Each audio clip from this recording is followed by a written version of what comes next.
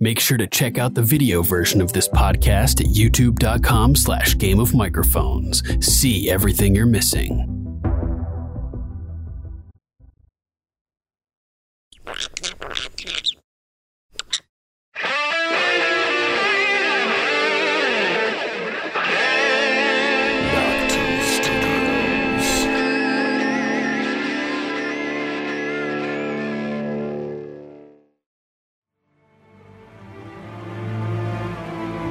Jaehaerys called the Great Council to prevent a war being fought over his succession. For he knew the cold truth.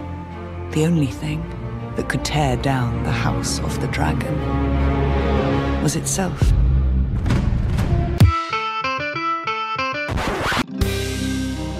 Mount your dragons and draw your swords. It's Game of Microphones. With Sir Duncan the Fearsome.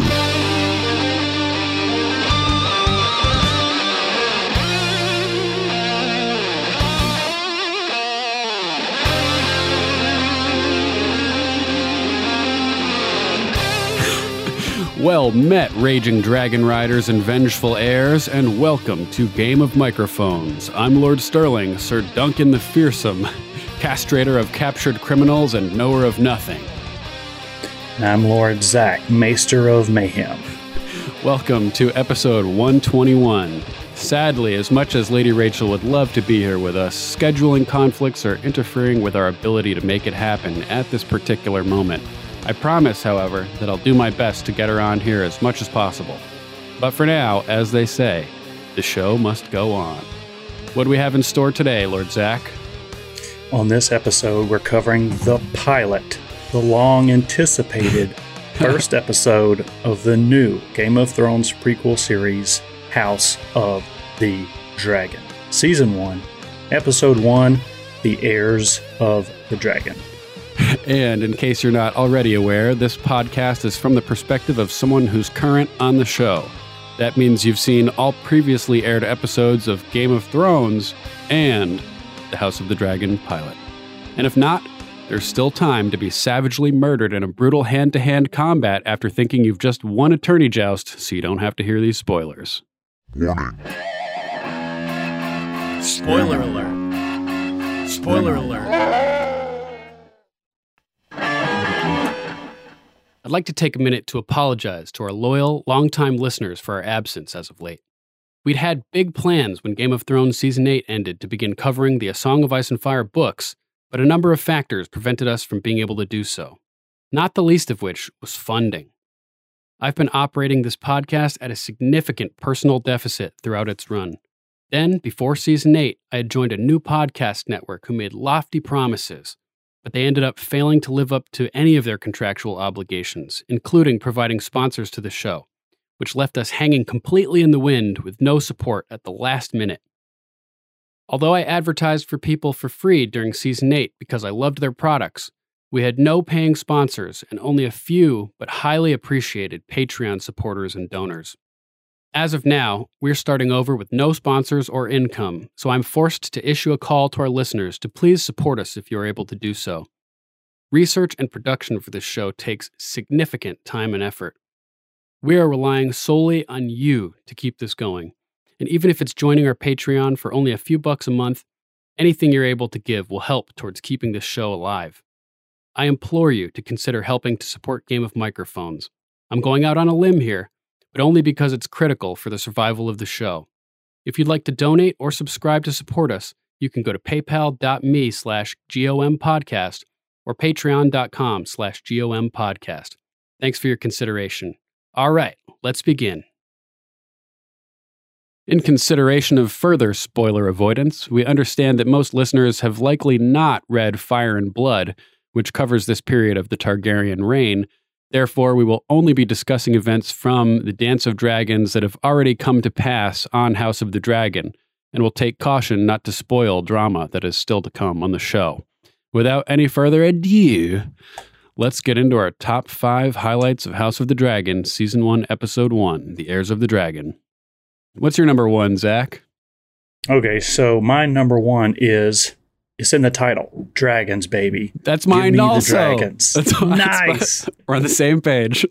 Cyrax, Caraxes, I mean, very different looking dragons. You know, I think George insisted that they give the dragons even more color and just, you know, differentiation for the new show. And we didn't see Caraxes almost until the very end with that black red, and he's like super long and elongated. And I mean, his feet, I think, have some kind of little like winglets, you know, kind of on the back, maybe to help his aerodynamics or whatever. But he was really cool. And Cyrax Super at the cool. very beginning, starting the episode, you know, after the prologue, seeing Cyrax, the shape of his body and, you know, his size, you know, was more like, you know, Drogon and Viserion from the first show. But his you know, his horns, or I don't know if he had like 2 sets on both sides. Really cool. And obviously, you know, I expect there to be a lot more dragon riding, dragon fights, dragon everything going forward. So really excited about the dragons. Super excited. Man, that intro was epic as Cyrax comes rushing onto the screen from stage right, I guess you would say, flying through the clouds. And as they soar past the Red Keep, we get hints of the original Game of Thrones theme. Dun, dun, dun, dun, dun, just hints of it coming through the score, which was awesome. And at this moment, also, I think this is our first time seeing the legendary Dragon Pit in all its full glory, right?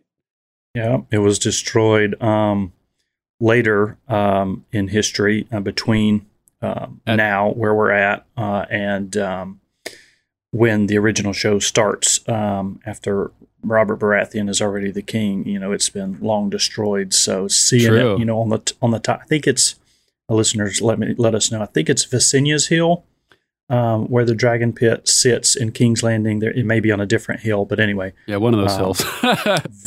Maybe we'll get to see how the destruction came to be in this series.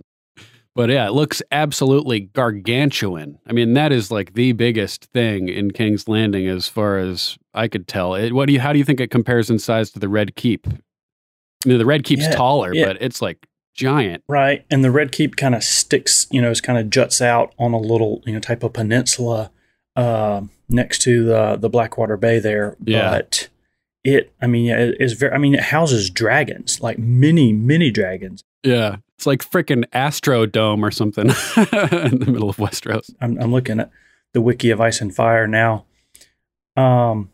So the Dragon Pit is a huge dome castle, the crown of Rhaenys Hill. Nice. So there you go. Our first correction. At least I caught it myself. So yeah, very cool. Yeah, really cool. And so that she comes landing down into the lobby, I guess, at the Dragon Pit area, the atrium area, and the dragon trainers come out to meet Cyrax, and they start speaking in High Valyrian. And the first guy says, "Dohairas, Cyrax," and you may remember another form of this word from the Faceless Men's famed call and response in Fancy Pants High Valyrian. Valar Morghulis, all men must die. And then the reply, Valar Dohaeris, all men must serve. So I did a little research on the language here, and it turns out that Dohairas is a conjugation of the High Valyrian infinitive verb dohairagan, meaning to serve. And if you want to get real technical, and I kind of want to nerd out here for a moment, Dohairas is the second person singular active present imperative form of the verb. In other words, it's a command, meaning serve. And then, so the guy says serve, and then he says umbas, and umbas comes from the High Valyrian infinitive verb umbagan, which means to stay, to wait. It's also a second person singular active present imperative command form, meaning wait. And then he says ribas, which is also a command from the infinitive ribagon, meaning to hear or alternately to obey, which makes more sense in this context. Thus, ribas means obey. So in order, they tell the Cyrax, serve Cyrax, wait, obey. And luckily for them, he does. Because as as Viserys says later, they don't really control the dragons. That's an illusion. Right. Yeah. They, and they see, even it was like a trainee dragon pit servant, the dragon keeper. And then there was an experienced guy, and he had that long, bow staff. It was longer than a bow staff, but that long, almost spear. Yeah. And it was as if that'll do anything. Don't get right. Yeah. You'd poke him with it. All the people in Marine learned that when Dany escaped from the pit there. Right. But they stopped him. He's like, "Oh, don't get any closer than that." And so that it kind of shows you that they're just there to guide the dragon. They're not. They obviously they can't be controlled. So it's like just depends on the dragon's mood that they're day. They're doing the best they compliant. Yep. Yeah, and it's at this point when we see the actor Graham McTavish come in, who is playing Sir Harold Westerling, one of the Kingsguard, I believe. And he's kind of the protector of Rhaenyra. And this was really cool to see because I like this actor. He was really awesome in the show Lucifer, which is a really great show. I recommend it. He plays a priest who ends up becoming I don't want to say, actually. It's kind of spoilery. But this is great casting all throughout the show. So this was really cool. And then in the background, as she's kind of chatting with Westerling here, the dragon trainer says, Dohairas Nayot. And this one was an exciting one to translate because during the process of translating this one, I realized we've heard this one before as well. And it's from one of the most epic lines in all of Game of Thrones at the moment when Daenerys takes the whip from the slaver, taking command of the Unsullied. It means forward. And it's that moment where she holds the whip and says, Dovakeris, Nayot Memebatas, and it means Unsullied, forward march. And and she's demonstrating her new control over the soldiers. And that's right before she says Dracarys and commands Drogon to inflame the slaver guy, which was really cool. So the next moment we see the dragon action is at the funeral scene, and we get to see Syrax in action here. This was a really sad scene. We get the reveal that Balon, the baby boy, has sadly passed, and Viserys is just distraught.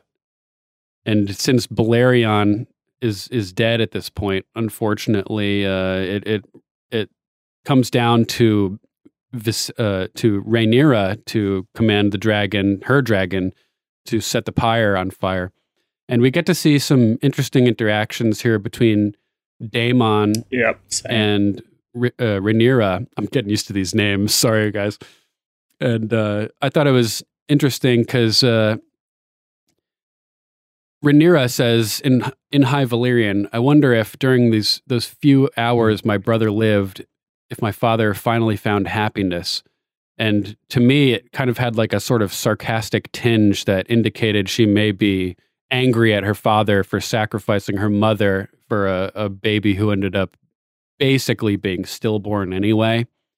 But Daemon sticks up for the father and tells her, your father needs you more now than he ever has, and gives her strength and advises her not to be mad at him, it seemed like to me. Although she lamented that she'll no matter what she does, I will never be a son. Right. Yeah. Very, very powerful scene. And that it shows Daemon's more human side. I mean, in the beginning with the gold cloaks and all, we saw, how brutal he could be and his ambition with the small council and all that stuff.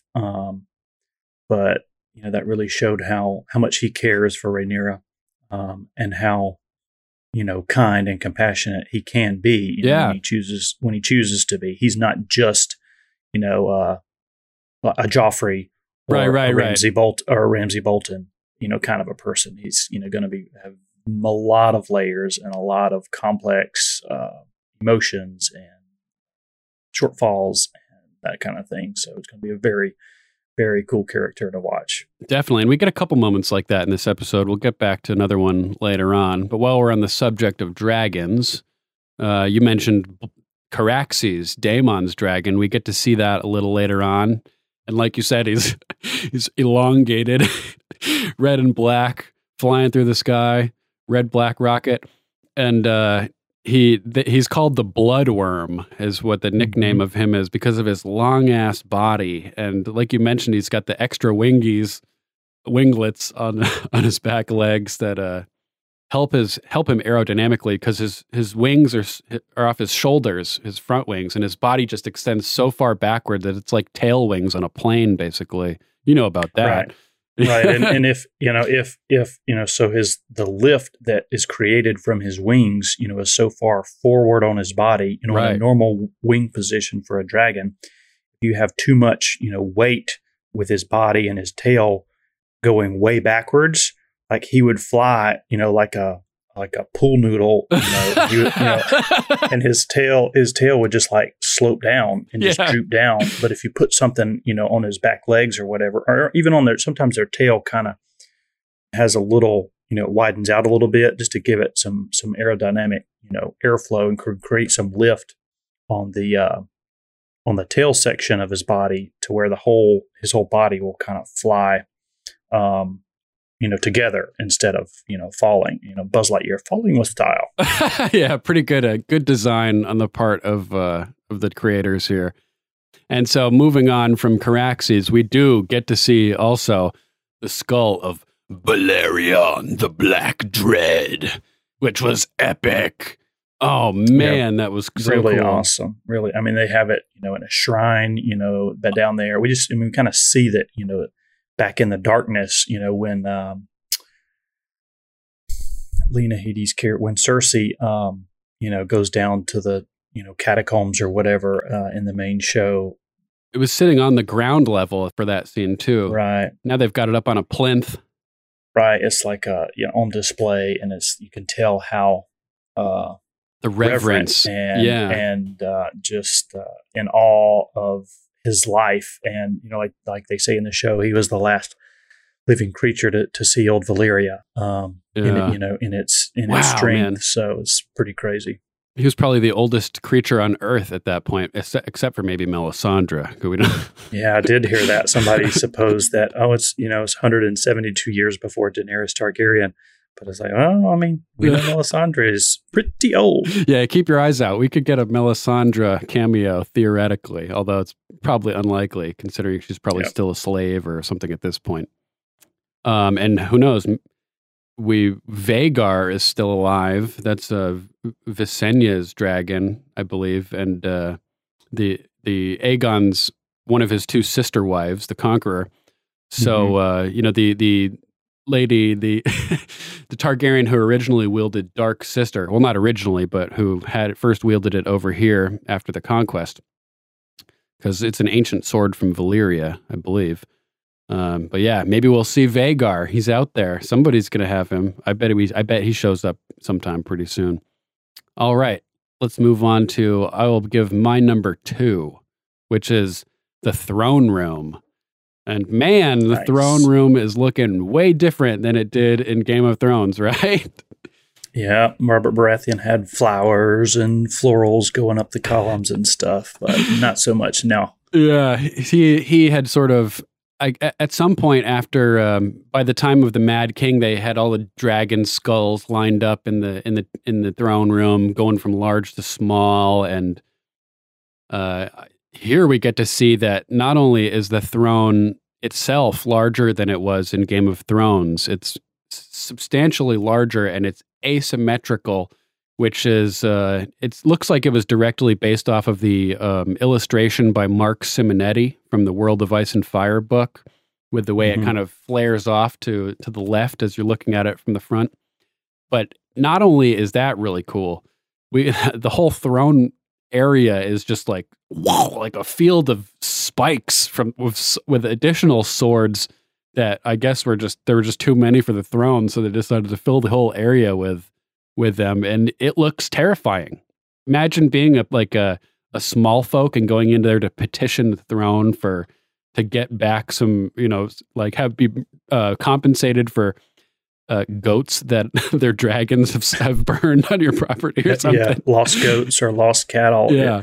When we first see it when Daemon is sitting on the throne. Yeah. And man. it's like, oh wow, he definitely has that I don't care attitude, or I'll do whatever I want. And this reminds Prince of the city. Yeah, didn't we see Jaime like this at one point too? Kind of like sitting on the throne and like like being all snarky. I think they did show a clip of that in some of Bran's, fever dreams, warg dreams, but we hear him and Jamie and Ned talk about it, because that when Ned came into the city during the sack of King's Landing, Ned found Jamie on the Iron Throne because he had killed the Mad King.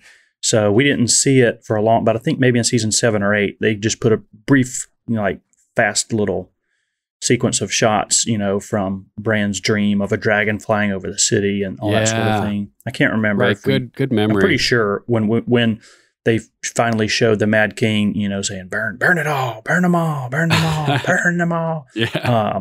So we may have seen Jamie, with like blood on his sword, sitting there for a brief second, but definitely in the books, Ned and Jamie have a not a showdown, but because Jamie they sort of face off though, for sure. Yeah. Without coming to swords. Yeah. That's a tense moment. And I'm a little bit rusty with my lore because it's been a couple of years. Same here. But it's starting to come back. So that we'll be back on point shortly enough. So Sir Harold Westerling is not stoked about that, but Rhaenyra is pretty chill about it. Harold Westerling is Lord Commander of the King's Guard. Oh. So that he and the king and the throne room, that's all kind of his responsibility to make sure that everything's done correctly and the king and his family are protected and all that. So he walks in or escorts Rhaenyra in, like, Gods be good. Gods be good. Because, that is just straight blasphemy, treason. Yeah, treason. And I think she says that in Valyrian, or maybe after once they're speaking in English again. I wrote down I transcribed it. What do you think you're doing, Uncle? Sitting. This could be, my chair one day. Not if you're executed for treason. Damn.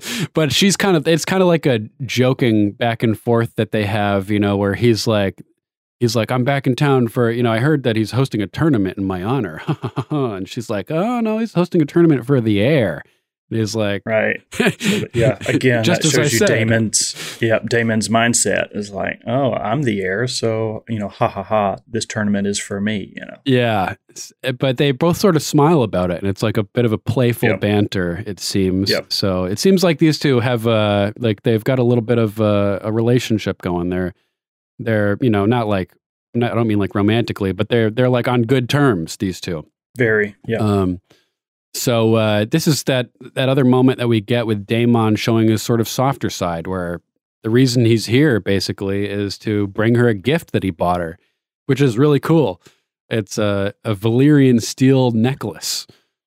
Like, just like Dark Sister, like Blackfire, which we get a glimpse of later. We'll talk about that. Sorry to bring it up now.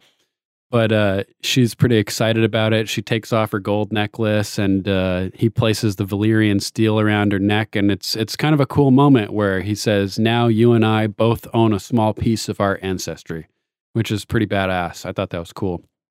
Yeah, there's such Valyrian steel is such a rare and precious commodity in this universe, in this time frame. And, it was made in Old Valyria, and there are a few blacksmiths who knew how to remake it and reforge it, people that Tywin Lannister employs to reforge ice, after he does what he does at the Red Wedding. But still, the doom of Valyria is well behind us, even now at this point in the timeline. Yeah. So any Valyrian steel is a very precious commodity. I just wonder how that necklace would work if she used it against a White Walker, or a white. If he just swings it like a mace with no ball on the end of it. Anyway, it might work. Yeah, who knows? Is it just contact with Valyrian steel that kills a White Walker, or does it have to pierce the skin and contact blood? It's an interesting experiment. That'd be funny as hell to find out. But yeah, every once in a while, a maester, if they're like a super good maester, as they're forging their rings of their necklace, they'll learn how to reforge Valyrian steel, and they'll have a Valyrian steel ring hanging around their neck. So that's pretty special when they get to that level and they're able to do that. Yeah, I think those maesters, once if they forge that Valyrian ring, I think that they've mastered the studies of like the darker arts, the mysteries of using the glass candles. Oh, and, man. Seeing across, sort of like a Palantir from Lord of the Rings. Nice. And using, learning about, the more magical side of this universe is, when they forged their Valyrian steel ring. But I was going to ask you, I didn't see the Maesters they were dressed differently now than they were in the original show. Like they Walder Frey hats, right? Their little, exactly, their little Frey hats. And I think I saw a chain on Maester Mellos, Grand Maester Mellos. Yeah, and so their robes were different. I mean, Pycelle, their robes in the original show always looked like, their robes looked like beggars almost. They were just like sackcloth or, burlap or something really cheap. But these guys are a little bit more fancy. But I didn't notice their rings, or their chain. That's what it's called, chained. And when a maester gets certified, it's called chained and sworn. I can't remember. There's a phrase like once you're a certified maester. Nice. But anyway, I was wondering if you had noticed a chain on the maesters, because Pycelle's was obviously, and all the other maesters in the original show, it was very obvious. It hung outside their garment, way down low, almost down, past their chest. Yep. I think I'm pretty sure I saw a chain. It's interesting. You paid more attention to the clothing, and I was like, oh, I see the chain. That's how I know he's a maester. Nice. So yeah, we definitely have some different styling of the maesters, which is pretty cool. Interesting is to see how everything evolves over time. That pretty much wraps up my number 2. How about you? What do you got? All right, my number 2 is, I think, what is going to be the water cooler conversation piece of this first episode is, the tournament overlaid with Emma in the birthing scene. All right, how those two are intercut, and just how just brutal and, I mean, truly medieval it was, for women to give birth, or if there was complications, how. I mean, it wasn't even 50-50 back then. What do? You can't give him milk of the poppy either, right? Because that would be potentially harmful to the babe. She's screaming when Viserys first gets back there. She's screaming and in pain. And he's like, "Give her something." And Mellos says, "We've given her as much milk of the poppy without risking the child." I missed that. So I mean, even nowadays, if you give pain medicine to the mom, it can get into the bloodstream of the baby. But makes you thankful for modern day medicine. But earlier in the episode, Emma was talking to Rhaenyra and said, the child bed is our battlefield. Yeah. We must face it with a stiff lip.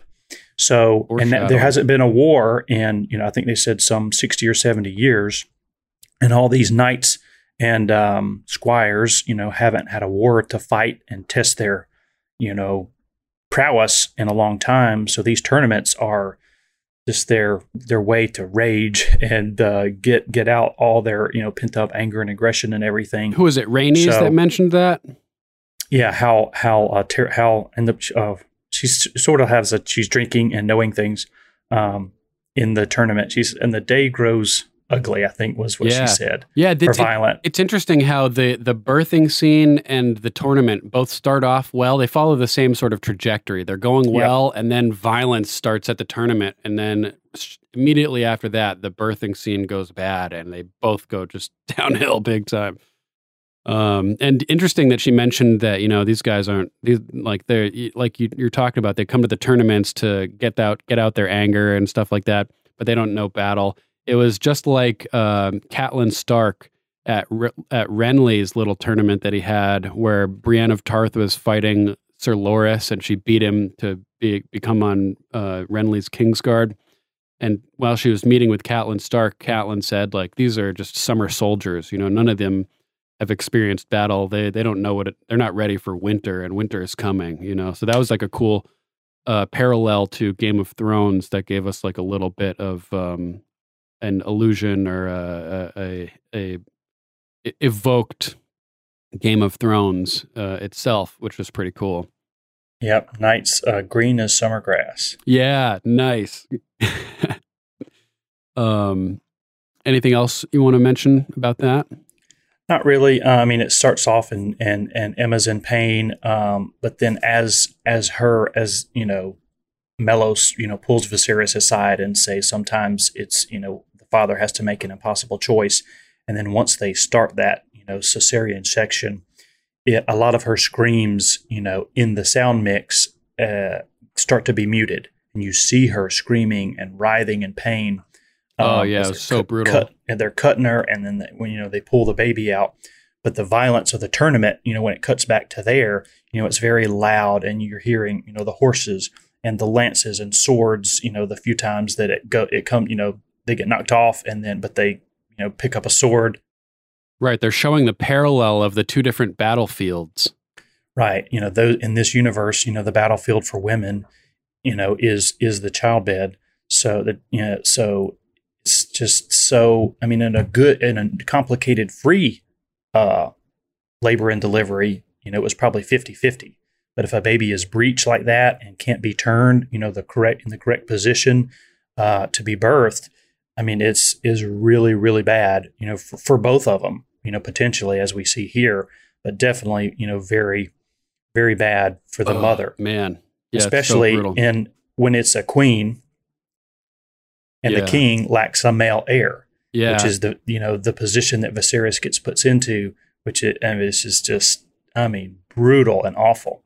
And oh man, she kind of sealed her own fate. Also, with their previous conversation that they were having when she was in the bathtub, she had said to him, like, "This is the last time.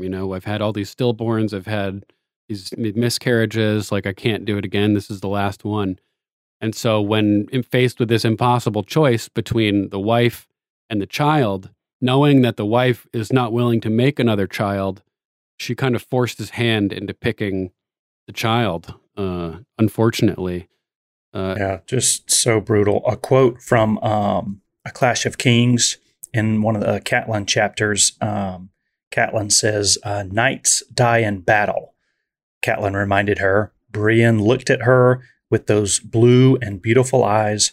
As ladies die in childbed, no one sings songs about them.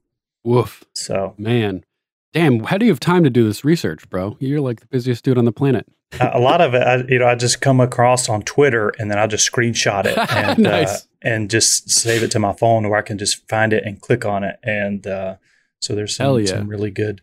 That was from @Sir ASOIF on Twitter. So SER and then A Song of Ice and Fire, just the acronym. Good stuff on Twitter. He's a good follow. Nice. Yeah, I'm gonna have to subscribe to or follow him as well. While we're mentioning the birthing scene, I noticed something on Viserys' hip that could have been potentially useful in that scene.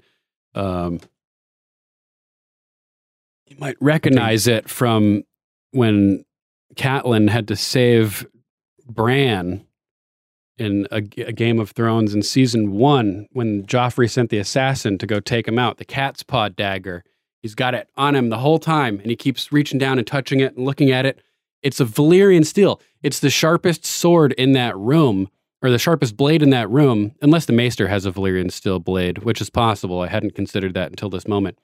But I'm sitting there watching this, and I'm thinking that, oh my God, he's going to take out that dagger and offer it to use it for the C-section. I was thinking if it's the sharpest blade there, it would make the cleanest cuts, it'd be the least painful.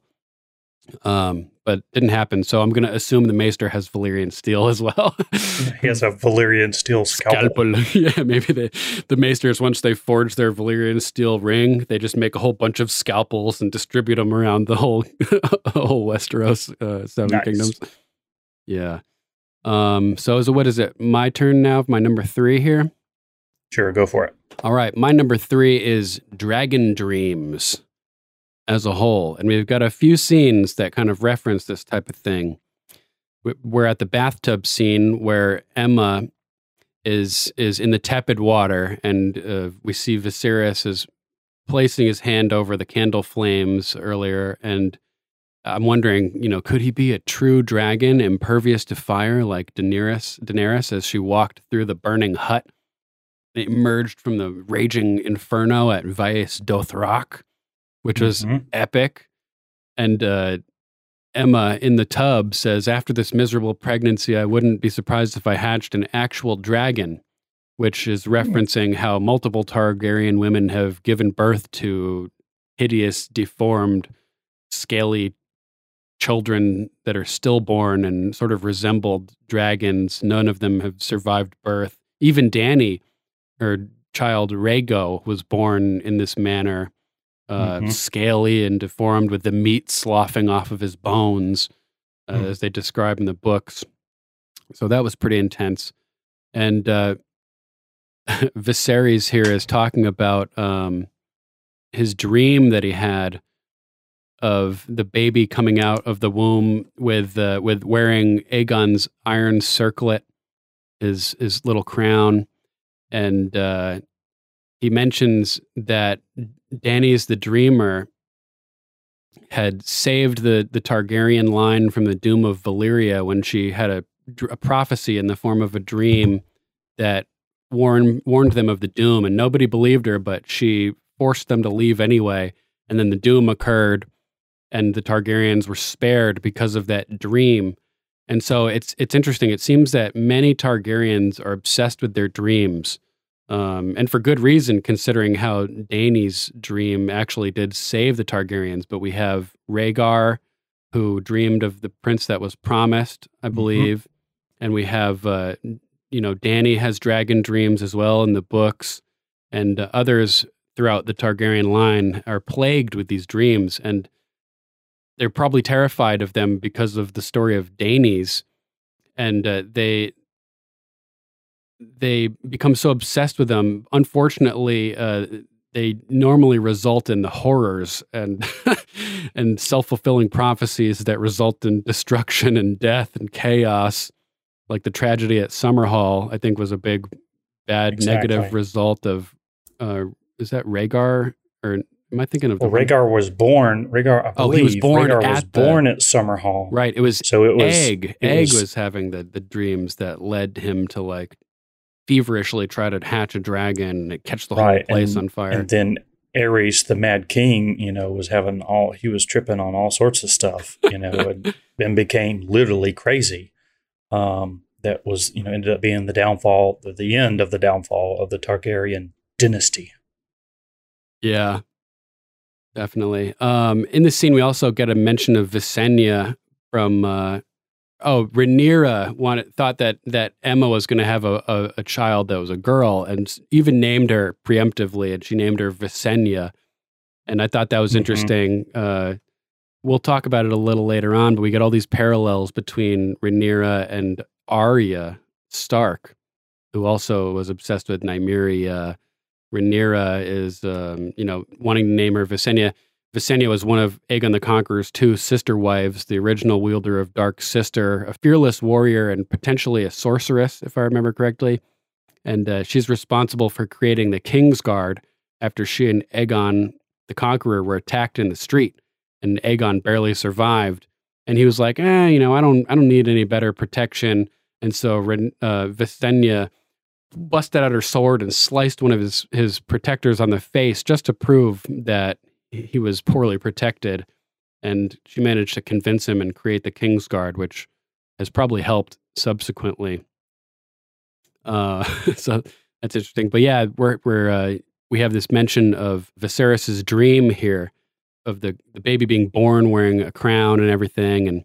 And Emma, his queen, is like, oh my God, like, birth is already painful enough. With the head is already large enough. It doesn't need to be any bigger with a crown on it. Brutal. Yeah.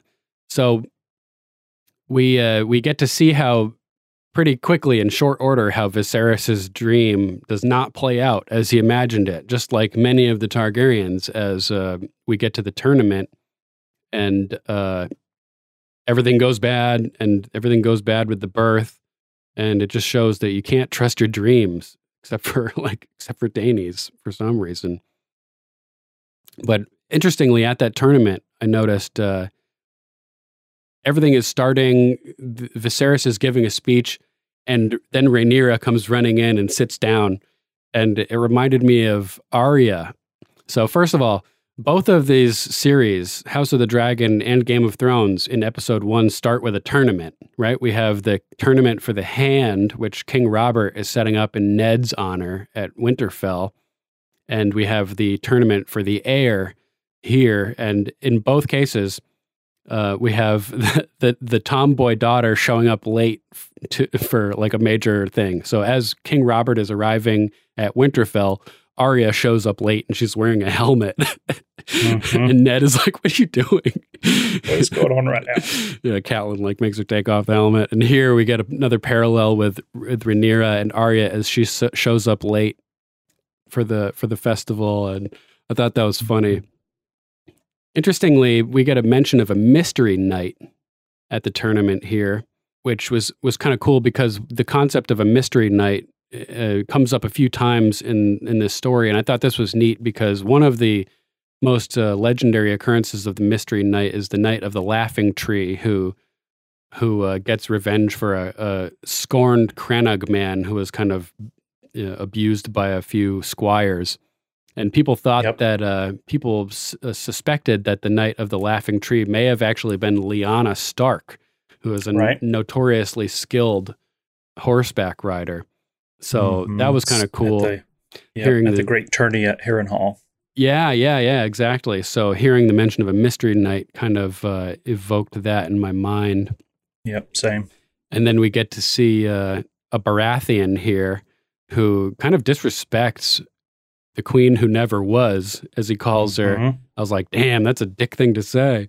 But it was cool to see the Baratheon sigil, and like you mentioned, Gurm wanting to see like more colors and stuff.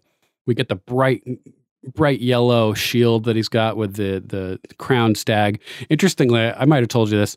I discovered that in my ancestry, a few generations back, as this family Betts, their surname, and the sigil of Betts is a crowned stag, interestingly enough. Nice, so very cool. So knowing that now, I feel a special kind of kinship to House Baratheon.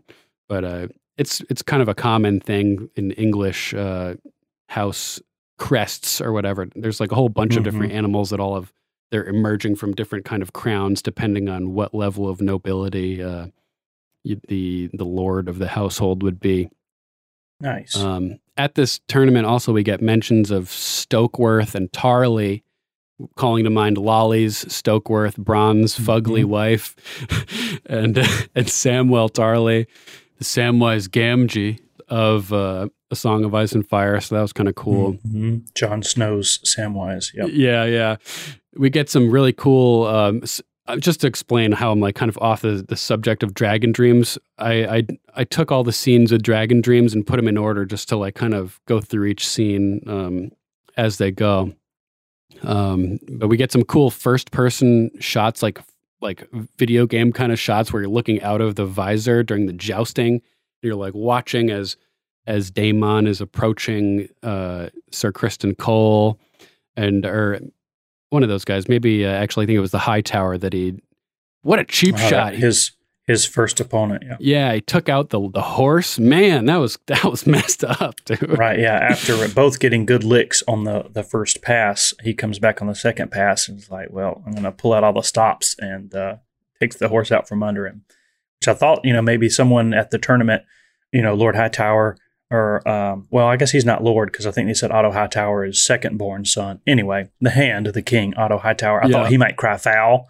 I don't know if there's rules for a tournament like that where you can't joust the horse or you can't, trip the horse. There should be. I guess it's no horse barred, like backyard brawling. Wrestling. There's no rules in the Westerosi tournaments. It's just whatever goes. Crazy too how Daemon doesn't have a face shield on his helmet.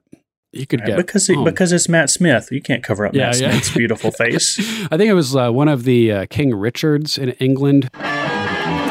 Correction, it's Henry II of France who was killed in a joust when a splinter from a the lances went into his helmet.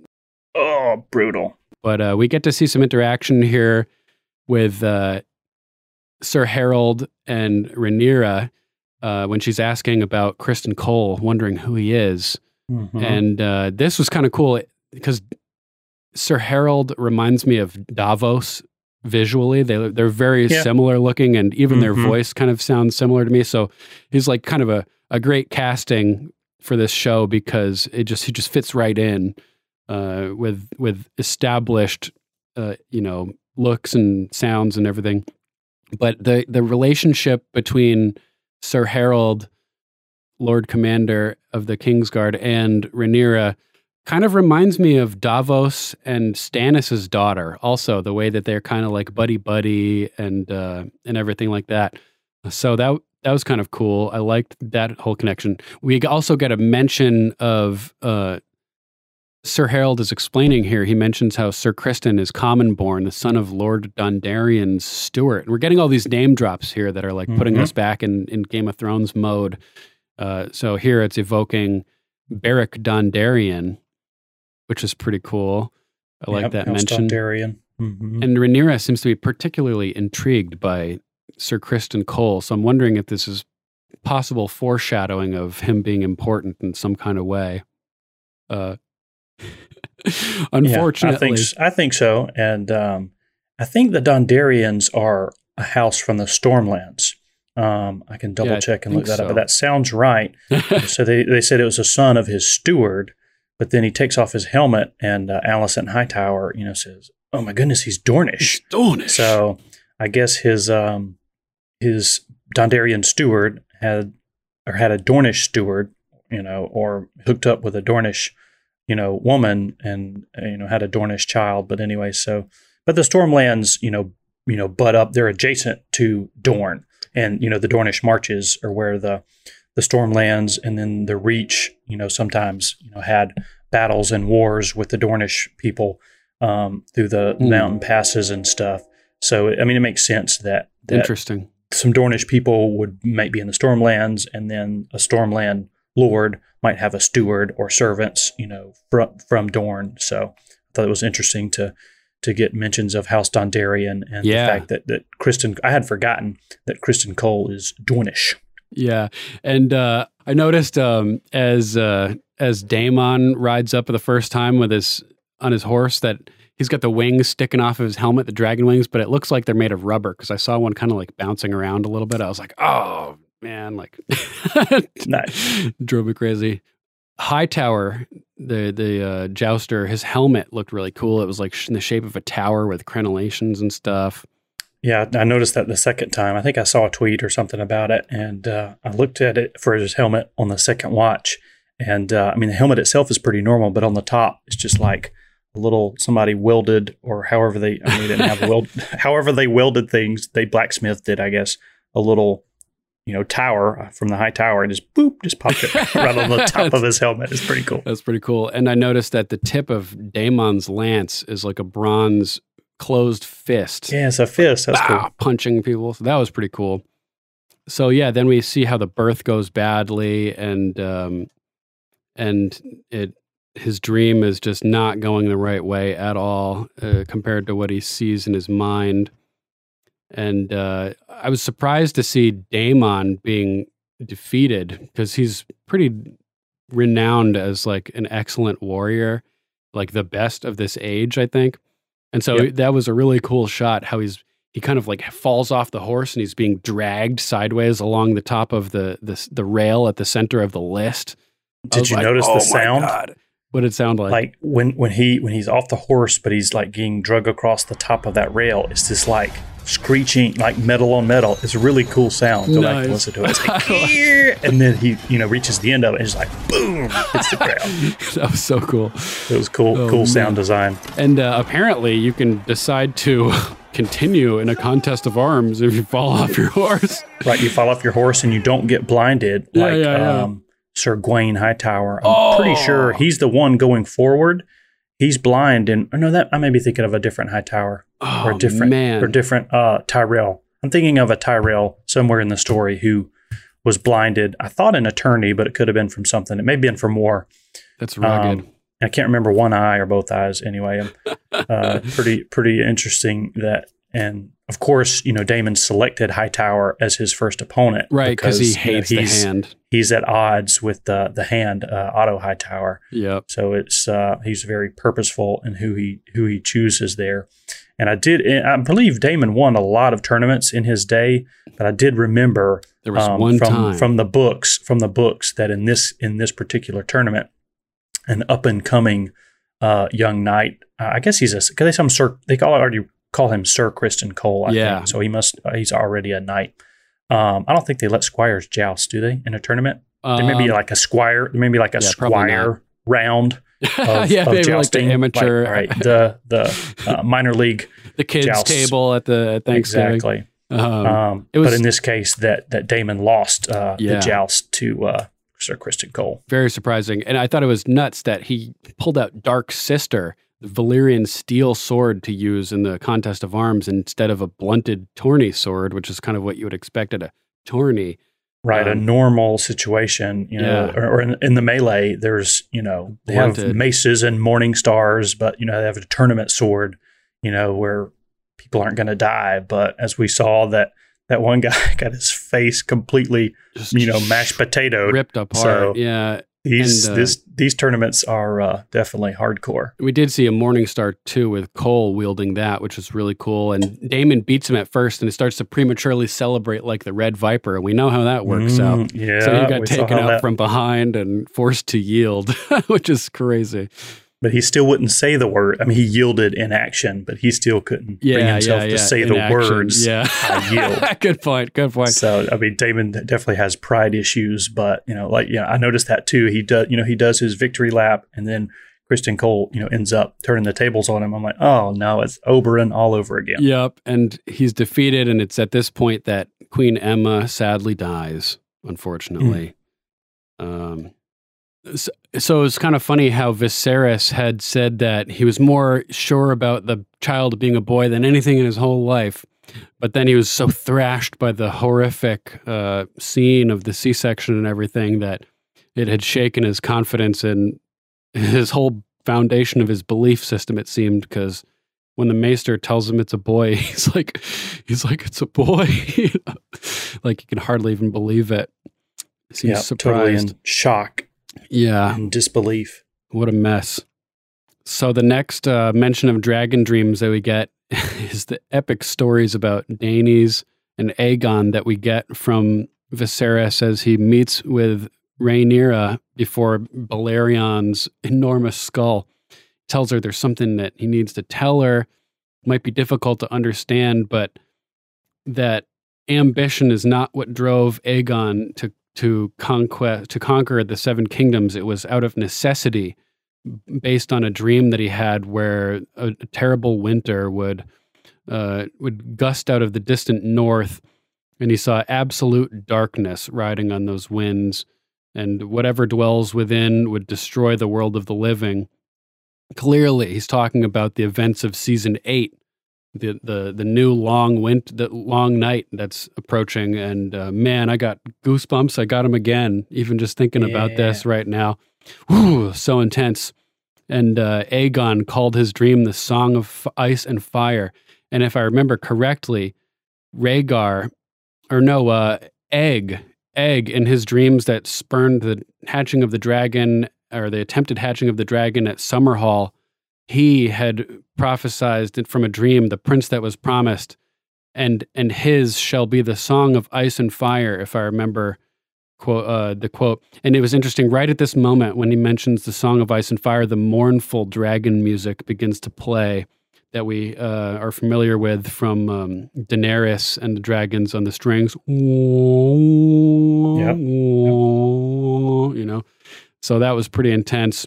And he tells her, "This secret's been passed from king to heir since Aegon's time.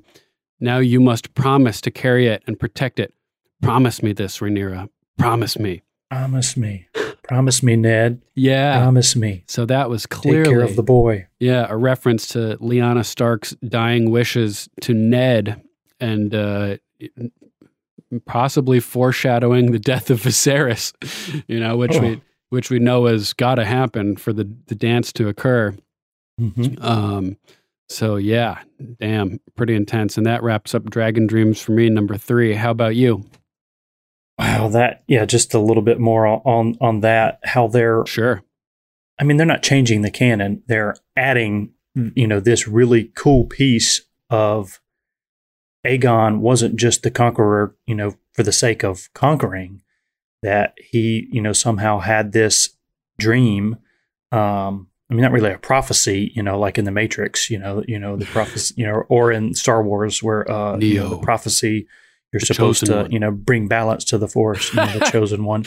But it's more like a dream or a premonition, from the gods or from the universe or, however you want to kind of describe it. And he ended up being right.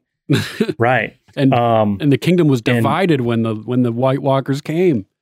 Yeah, because, his, great grandson Aerys, had been overthrown and usurped and, what they call it, War of the Five Kings? Yeah, I think so. Because after Robert died, you had Joffrey. Oh, yeah, Stannis, The events Renly, of Game of Thrones. Robb.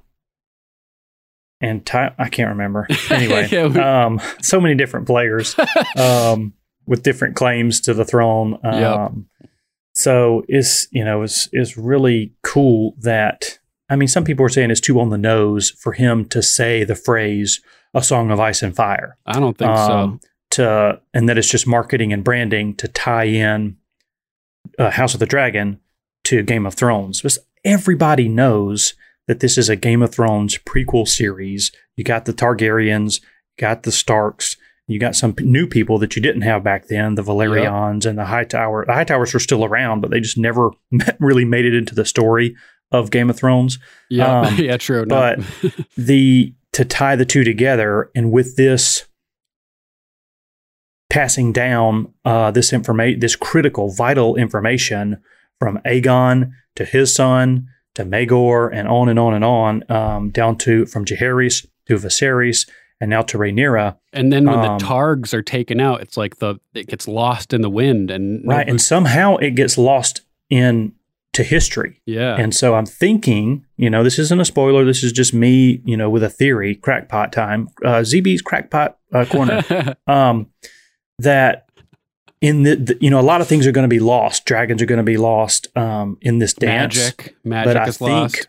I think one of these things that may be lost is this passing of information about the coming darkness, the long winter that's coming, because now Rhaenyra knows, but if she, I don't want to give anything away about the future story, but a poetic irony or tragedy that may happen going forward, that this information that's only passed from king to successor could potentially be lost, in the coming dance. It's pretty, the ramifications or the what's at stake, is, the fate of Westeros potentially. It's crazy. So, didn't cool. Melisandre, she was familiar with the concept of the prince that was promised, correct? Right. And Azor Ahai, I can't remember which one she called it. Oh, she was obsessed with Azor Ahai. Did Dany's older brother, Viserys, did he know about the prince that was promised? I know Rhaegar, that was part of his... Oh, Rhaegar, yeah. So I think being obsessed about the prince that was promised and that sort of thing. And talked about it to Dany. But if the dance hadn't happened or it had turned out differently, maybe this information continues to get passed on through the Targaryen line down to, from Aerys, the Mad King, to Rhaegar. And maybe that changes what happens with Aerys. Yeah, because we get caught off guard big time. Right. And some theorize that Rhaegar's meeting at the Great Tournament at Harrenhal was to basically devise a way, with the lords, of the great houses to, he's the successor, Rhaegar was, but he knew that Aerys was going down a bad path. Right. So he needed, but that's a theory that Rhaegar was trying to, find a way politically, without a war, to get rid of the Mad King, and install himself. But obviously that didn't happen. But if Aerys and Rhaegar had known firsthand from their father or grandfather about the coming long night, they probably would have been like, okay, let's keep ourselves, straightened out and not crazy, and get ready for the long winter. Yeah, and people speculate that Bran had been sending him messages telepathically, or the Raven, the three-eyed Raven, the Burn them all. He may have been seeing visions of the White Walkers and the dead coming from the north. And more dragon dreams, potentially. Yeah, so pretty cool. Pretty crazy. All right, so what's your number 3, brother? Awesome. My number 3 is The Great Council of 101. Nice. I mean, we're dropped right into the series, So the voice of the prologue with the voiceover is Rhaenyra, but it's not Millie Alcock who plays young Rhaenyra that we see in this episode. Mm-hmm. It's Emma D'Arcy, however you pronounce her name. Right, yeah. The actress who plays grown Rhaenyra, who obviously we've yet to see. So, and she says, it's the daughter of Viserys because she, introduces the Great Council. The only thing that can tear down House Targaryen is itself. And she says, my father was chosen at the Great Council by all the lords paramount of the Seven Kingdoms, yada, yada. So right there, we know that it's Rhaenyra talking because she's the only living child that we know of Viserys at that point. What happens with, young baby Balon in this episode. But it's the older Rhaenyra telling this story, Crazy, yeah. I hadn't realized that at the time that it was the older version. I didn't realize there was more than one version, until I was looking at IMDb. So we're still some 20 years before, the actual dance begins. We're going to get a time jump at some point. Yeah, or it may slowly. And they're saying that this, Emma D'Arcy doing this voiceover may be sort of a bridge from now, the beginning of the story with Viserys and Rhaenyra, and this is like a flashback. Their family, it's a bridge to the next, stage whenever we get the time jump to when the dance actually starts. If 20 years go by, and Rhaenyra is supposed to be 8 or 9 years old right now, maybe a little older. She looks like she's 13 or 14 to me, but anyway, how TV people look younger and older at random times. But if 20 years go by, they can't really have this, wouldn't really be functional to try to age up, an actress. So they just basically cast young Rhaenyra and older, 25 or 30-year-old something Rhaenyra. Good to know. With 2 different actresses. So she does the voiceover and we see, this crowd. It's this dark room. And then it took me like 3 or 4 seconds, the maesters or whoever those dudes are walking forward with the chest, in this little processional. And I'm like, oh, they're at Harrenhal. I had forgotten that the Great Council of 101 is at Harrenhal. Yeah, and of course, I'm ruined. Like, some people were like, oh, we're going to see Harrenhal and it's going to be awesome. I'm like, no, Harrenhal was burned in the conquest. Yeah, I had totally forgotten a lot of stuff in the 3 years between the things. So I was like, oh, cool, we're going to see Harrenhal. I think I said that. It was probably me that said that to you. That's funny. Yeah, and you're like, no. I was like, oh. We did see it, but it seemed like it was more intact than we saw Harrenhal in Game of Thrones. It was a ruin at that point when Tywin is using it as a base in the Riverlands, for his war against Robb Stark. But we see it, in darkness, but it's still, a total broken shell. And, it looked a little bit like how the Red Keep looked as Daenerys is with all the snow, destroying everything. In the series finale of Game of Thrones, it's just dark. And everything about the Great Council is a great place to start the story. It's a prologue, and then we jump, another few years to where this starts when Rhaenyra, 9 years was a young later, girl. maybe. So it's really awesome to see Harrenhal. It's still a ruin, but functional and usable but it's huge. It's humongous. And that's why they held it there. It's in the middle of the continent, more or less. But it can hold, lords from the north, lords from the west, lords from the Vale, the Reach, the Stormlands. Really cool. I did a little research on this to remind myself about the details, and Harrenhal was the biggest castle ever built in the Seven Kingdoms by Harren the Black on the north shore of the God's Eye. It's a giant lake with a big island south of the Trident and west of the King's Road. 5 dizzyingly tall towers and walls to match. The shortest tower was 1.5 times as tall as the tallest tower of Winterfell. It's enormously thick walls where you have to pass through 12 murder slots, are only rivaled by the Storm's End, the Baratheon castle, which has walls 40 feet thick. The hall that they're in here is the Hall of the 100 Hearths, but in reality it only has 30 to 35 hearths, but it could fit an entire army within. It's impenetrable from every direction except above. Harren the Black did not count on Aegon and the dragons. Coincidentally, it was the day that Harren the Black moved in to Harrenhal that Aegon landed in King's Landing from Dragonstone atop Balerion to begin the conquest. And as we see, crazy. Yeah, as we see, it's totally trashed. Balerion melted the towers, roasting the people inside, including Black Harren and his whole family, basically. Brutal. So bonkers. Another cool thing about this scene was that we got to see Jaehaerys, the former king. Yeah, the old king. Yeah, the conciliator, the wise, the old king. It's our first time seeing him, which is really cool. At 101 AC, which is after the conquest AC, he's the fourth Targaryen king, but he's held the throne for more than half of the entire Targaryen dynasty at this point. The longest ruling Targaryen king ever. He rode Vermithor, which is a badass name, the third largest dragon.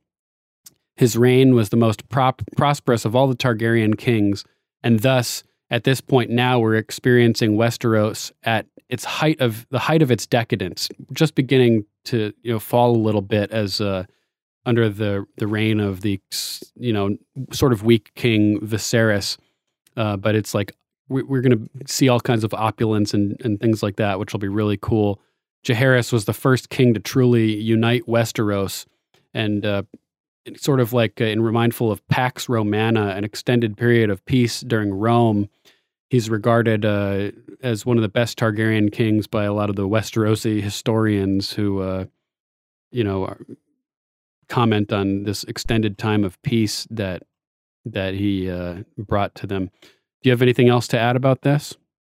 No, that's it for me. All right, I got one other thing to point out about this scene. A lot of times in our episodes, we do Game of Thrones and history, and we'll just pick a generic subject from Game of Thrones and have the real-world counterpart. But this episode has a couple that are taking place in the episode, so I figure why not cover it as we're actually talking about the scene, right? So at this point, it says, Jaehaerys called the Great Council to prevent a war being fought over his succession, for he knew the cold truth. The one thing that could tear down the House of the Dragon was itself.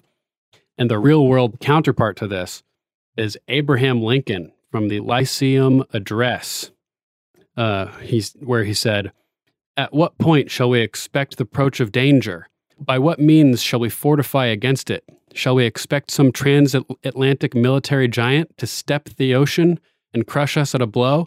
Never. All the armies of Europe, Asia, and Africa combined, with the treasure of the earth, our own excepted, in their military chest, with a Bonaparte for a commander, could not by force take a drink from the Ohio, or make a track on the Blue Ridge in a trial of 1,000 years. At what point, then, is the approach of danger to be expected? I answer, if it ever reach us, it must spring up among us. It cannot come from abroad. If destruction be our lot, we must ourselves be its author and finisher. As a nation of free men, we must live through all time or die by suicide." So wow. Lincoln kind of predicted a similar thing about the United States, saying that it's impossible for an outside enemy to take us down. If it's going to happen, it's going to happen from the inside. Wow. What was the date from that? Good question. I'm not exactly sure. Okay, I thought you said it at the beginning and I missed it. It was from the Lyceum Address, Lyceum. I'll add the date in post-production. Cool. But yeah, during this whole scene, I think it's worth noting that as Jaehaerys reads the results of the council, that it's Viserys who will be nominated as the heir. He accepts the results, but he does not look happy about it. My guess is that personally, he would have chosen Rhaenys, but he felt it would have ruined his legacy of peace that he worked so hard to forge and secure. And right. Fire and Blood, or what's the name of the book? Yeah, Fire and Blood. Oh yeah. Yeah, which I thought would be a better name for the show than House of the Dragon, but they didn't ask my opinion when they were developing the show.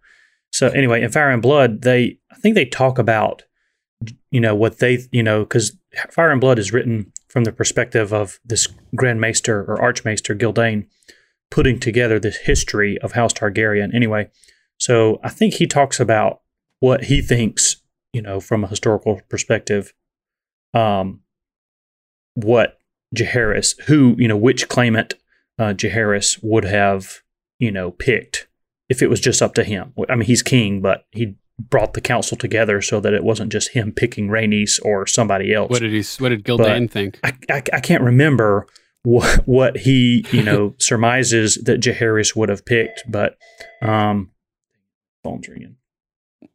But it's pretty interesting that instead of the king just deciding his successor, then he brought together the Great Council.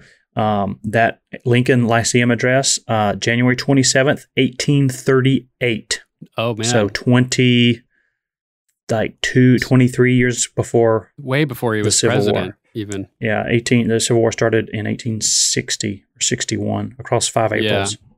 Yeah. From 60 to 65. That's so crazy. So well before the Civil War. So interesting. Crazy. Yeah, and the way they depicted Jaehaerys here as the scene is ending, and he just looks miserable about the results. So I think that he really wanted to choose Rhaenys.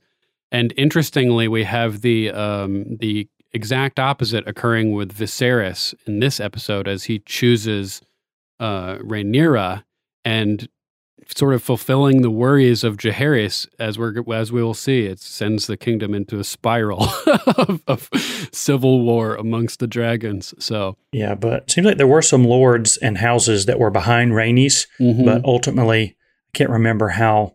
I think House Stark wanted in the north, their delegation at Harrenhal basically wanted a male heir, and a few others. I think maybe some of the Western houses or the Reach houses maybe supported Rhaenys. But, go read Fire and Blood. It's good. I just can't remember all those details. Yep. I got to read that too eventually. But yeah, and then at this point, there's like hints of the intro music playing, and it cuts into the scene where the dragon shows up. Yeah. So I think that was, the end of your number 4? Number 3. Number 3. Okay. Then we'll go with my number 4, which is Daemon. This dude is crazy. The title of my number 4, Daemon the Brute. Yeah, there we go. Same page again. So we can just, collab on this. Time for slaughter. It starts off with him first showing up as after Viserys predicts that he'll return for the tournament. He decides to go out with his gold cloaks and slaughter a bunch of alleged criminals. Unfortunately, yeah, not a whole lot of due process or trial by a jury of your peers. There, they pointed at you, rapist. Yeah, and you're done. Thief. Murderer. He's gone. Brutal. So brutal. They gelded a guy like right out in the open, and put his bits and pieces on like a stump or something there. Oh gosh. Man, that was so brutal. I liked how they when he like gets his troops all amped up. When I took command of the watch, you were stray mongrels, starving and undisciplined. Now you're a pack of hounds, and they all howl into the into the night. Super so epic. Cool. And beginning tonight, King's Landing will learn to fear the color gold. Thought that was epic. And even into the the modern story of Game of Thrones, and after Robert's Rebellion, the Gold Cloaks are still around, and Tyrion and who do they sneak past those 2 Gold Cloaks? Tyrion's with Bronn because Tyrion whacks him in the back of the head in like season 7 or gosh, I can't remember. They sneak up. They're in a little boat. Maybe he's with Gendry with the hammer. Grey Worm. Yeah, Gendry has the hammer. Anyway, but those are 2 Gold Cloaks just patrolling the coast of of King's Landing. Right. And, the City Watch is still around and still trying to foil the plans of our heroes. So, and I mean, I thought that Daemon instituted the City Watch. Like, he started it. Or he revamped it. Right. It may be that it loosely existed, as basically just sort of a citizen's neighborhood watch kind of a thing. But he brought it together. And he honed them into a unified body of disciplined fighters. Pretty badass. Let's see. So the next thing I have here is the small council meeting that takes place directly after the slaughtering. And it kind of bounces, it cuts to the next scene, and they're all meeting at the small council chamber. It's interesting, as they walk up, they have these stone spheres that they place on little plates with fitted holes. And it's I was wondering what that meant. Do the spheres signify that this member is present? What if could they give their sphere to somebody else to take their place in a meeting and have them place the stone to know that they're being represented? Did you notice that? Yeah, it's some kind of form of, okay, I'm here. Attendance type thing? I'm ready to, start the meeting. Yeah, but I think they kept focusing on it. So, maybe something with that is going to come into play later. Yeah, good call. But I'm not sure what exactly. And a few times when the person leaves, they pick up their little sphere and leave. The one thing I did notice, I don't know if they meant to do this or if it was just in the edit, when Hightower calls the meeting after Emma, after her death, and then I think they show it after they do the funeral pyre out at Dragonstone. But that right after that, it's they jump straight into a small council meeting, and Viserys is, totally distraught, and he's like, "Why are we meeting?" And Hightower's like, "Well, we need to settle your succession." Right. So they put Viserys' sphere down, but he gets mad and storms out of the room with Sir Harold Westerling, and they don't show Westerling or King Viserys remove his sphere. Which I don't think that's going to amount to anything. But it's just something I noticed real quick because I was trying to pay attention to who has the spheres, and there's one little, bowl or whatever for each seat at the small council. And so it must be something to where, or maybe you have to hold the sphere to attend the meeting. And if, so yeah, I guess you could pass it off to a proxy if Corlys Velaryon is going to be out, doing another epic voyage, across the narrow sea or something, he could pass his sphere and small council seat, temporarily to another person. You could. That's a cool phrase.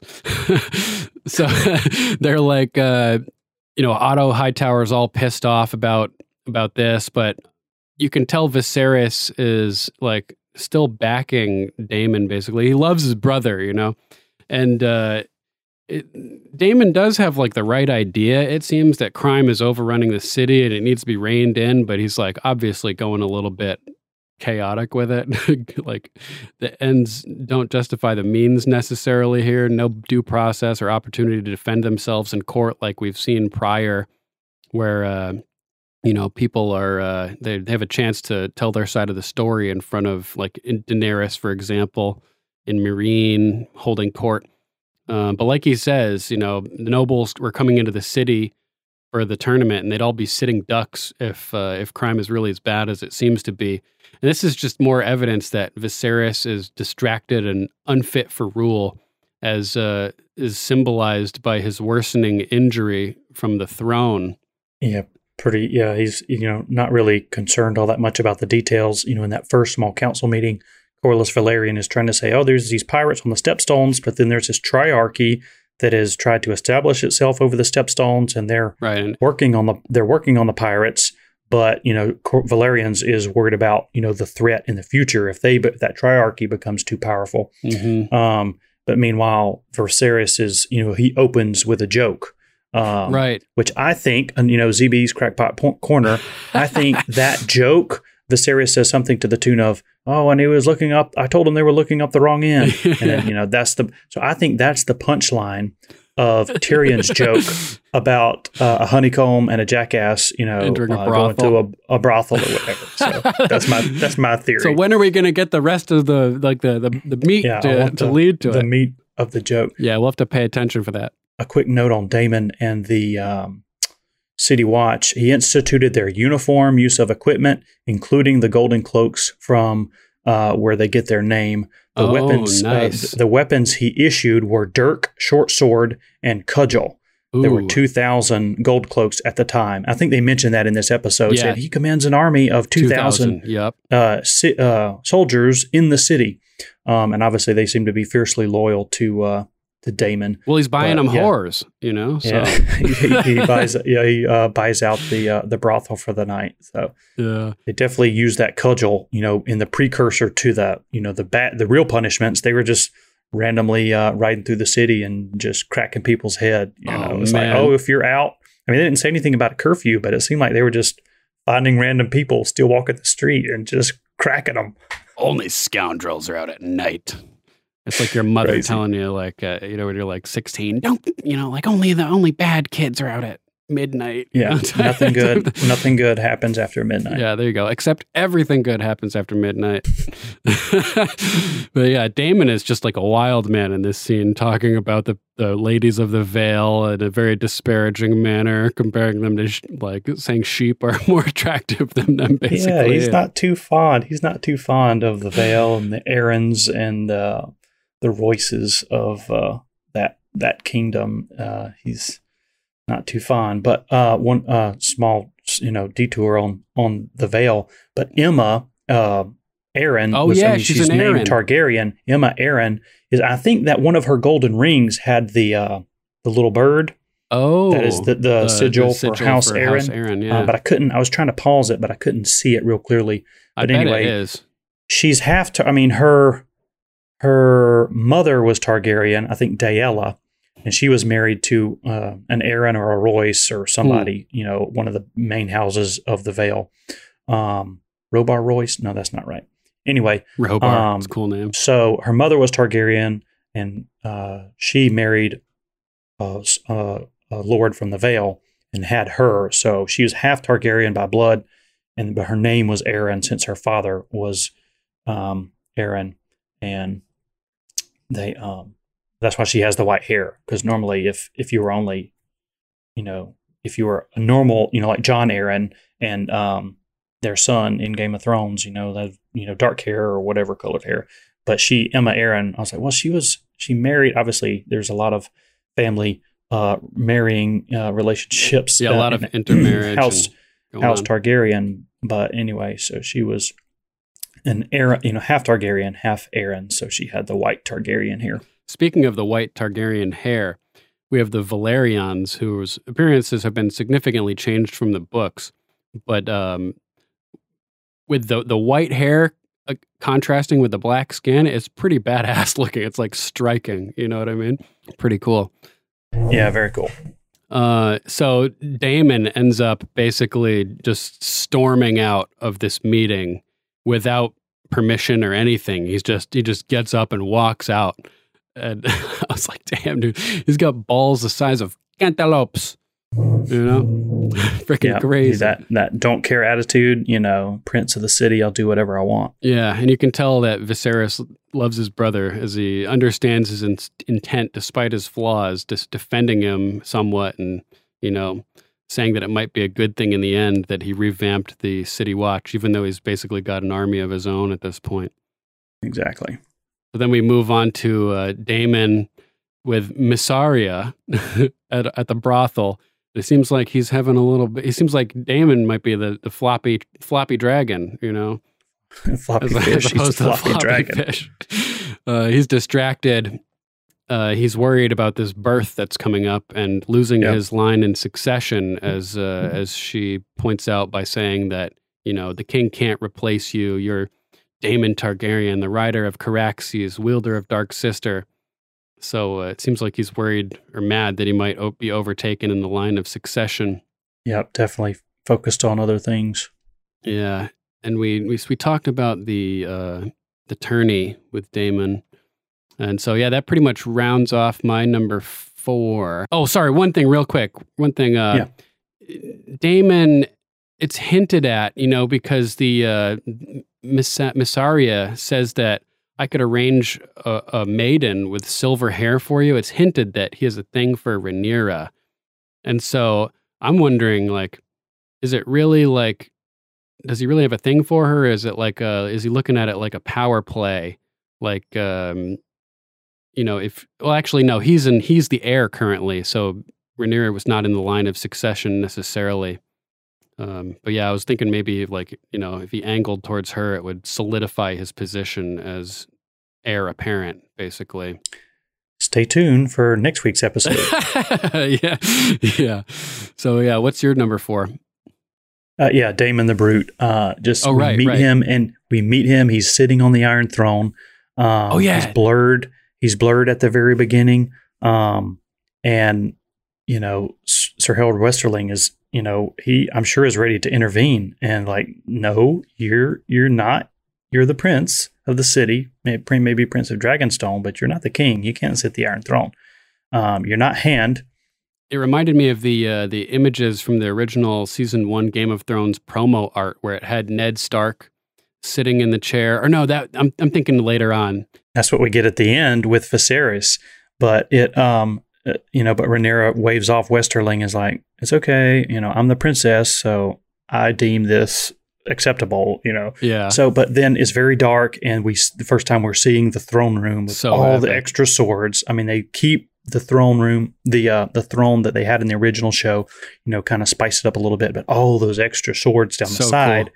Love it. To make it more book-like. It's still not as epic and tall, but one as they're talking in High Valyrian, and as Rhaenyra gets closer, there's a side shot of her at the bottom and kind of up the steps, and you see all the swords, and then Daemon is sitting on the Iron Throne, and it looks a lot more like the book version. And the picture, the artist renditions that are out there. Go search the internet Mark for Simonetti book.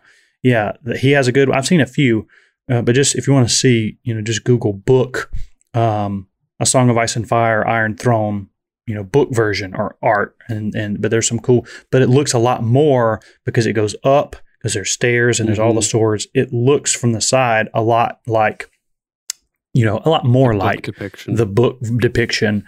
And how Grimm describes it as this huge staircase of melted swords from Aegon's conquest. So we meet him there on the Iron Throne, and immediately that he doesn't care about, the exact proper, customs and courtesies and where he wouldn't dare approach the Iron Throne, and he's sitting in the Iron Throne, Jaime Lannister style. So he definitely, is extremely confident. Maybe overconfident. And then we see that side of him continuing with the brutality in the City Watch. And then, we see him be more compassionate and heartfelt with Rhaenyra at the funeral. And giving her the necklace. The cremation. I mean, anyway. He gives her that necklace, so they obviously have a relationship and care about each other. But then, he's hiding. So when he's not in that small council meeting when Hightower is trying to get Viserys to settle the succession. But he's in the little, remember all the little secret passageways that are in the Red Keep? Yeah, Maegor the Cruel had it built and then killed everybody that built it, so they couldn't really reveal the secrets. Somehow Varys managed to find the blocks to push to open up the passages and figured it out somehow. How Varys and his little birds, used to spy on the Red Keep. So that's sort of how I imagined Daemon was kind of behind some kind of false wall or something, listening. And I mean, it has little holes in whatever that lattice work or whatever that was that he was cool. behind. But I sort of kind of went off in my own mind to he's probably in one of the secret passageways that Varys used in the original series. Yeah, because they still know about them at this point. Right. And I mean, nobody knows them all, but Maegor knew about them. Mm-hmm. I would presume, since he had them built. And then, so he probably passed down that knowledge to a select few. Yeah, probably a lot of the Targs know, but nobody else. Awesome. So my number 5 is pretty short. It's just Valyrian steel. Dark Nice. Sister looks so freaking cool when Daemon pulls it out during the battle, or when they're cutting up all the criminals and stuff, and then again at the tourney, we get to see Blackfire, the sword of Aegon the Conqueror, as Viserys is sitting on the throne later, which we'll talk about in a bit. And we get to see the cat's paw dagger, as we mentioned already. And it was just really cool seeing all the Valyrian steel, things we haven't seen before. He keeps touching the cat's paw dagger and like looking down at it. I think we're going to find out something more about that dagger that's going to make it interesting. There's got to be some neat history behind it. In like the book of the World of Ice and Fire and everything, there isn't really any information about it. It's sort of like unknown. There's a diagram, but no details about its origins or history. So I'm kind of excited to learn about that because it plays kind of an important role later on in Game of Thrones. What's your number 5? My number 5 is just Welcome Back to Westeros. Just so many things I haven't thought about since Game of Thrones ended. Well, I guess I can't remember when Fire and Blood came out. It seems like it came out between seasons 7 and 8 maybe. But I mean, just Septons and Septas, 7 gods, 7 hells. When they kept a few times in there, gods be good. I'm like, oh, I forgot. Just those little phrases. Maesters and archmaesters, grand maester, Melos. Just the culture of the weirwood tree. Right. Yeah, that one I forgot. In the what do they call the godswood? Godswood, yeah, the heart tree. The heart tree. So really cool to see all that stuff that we've been away from in the universe for a long time. We got to see the head of House Stark. I think it's Rickon. Maybe I can't remember. We get to see him. We didn't see any Lannisters, so that's a good thing in my opinion. Down with House Lannister. No, besides Tyrion.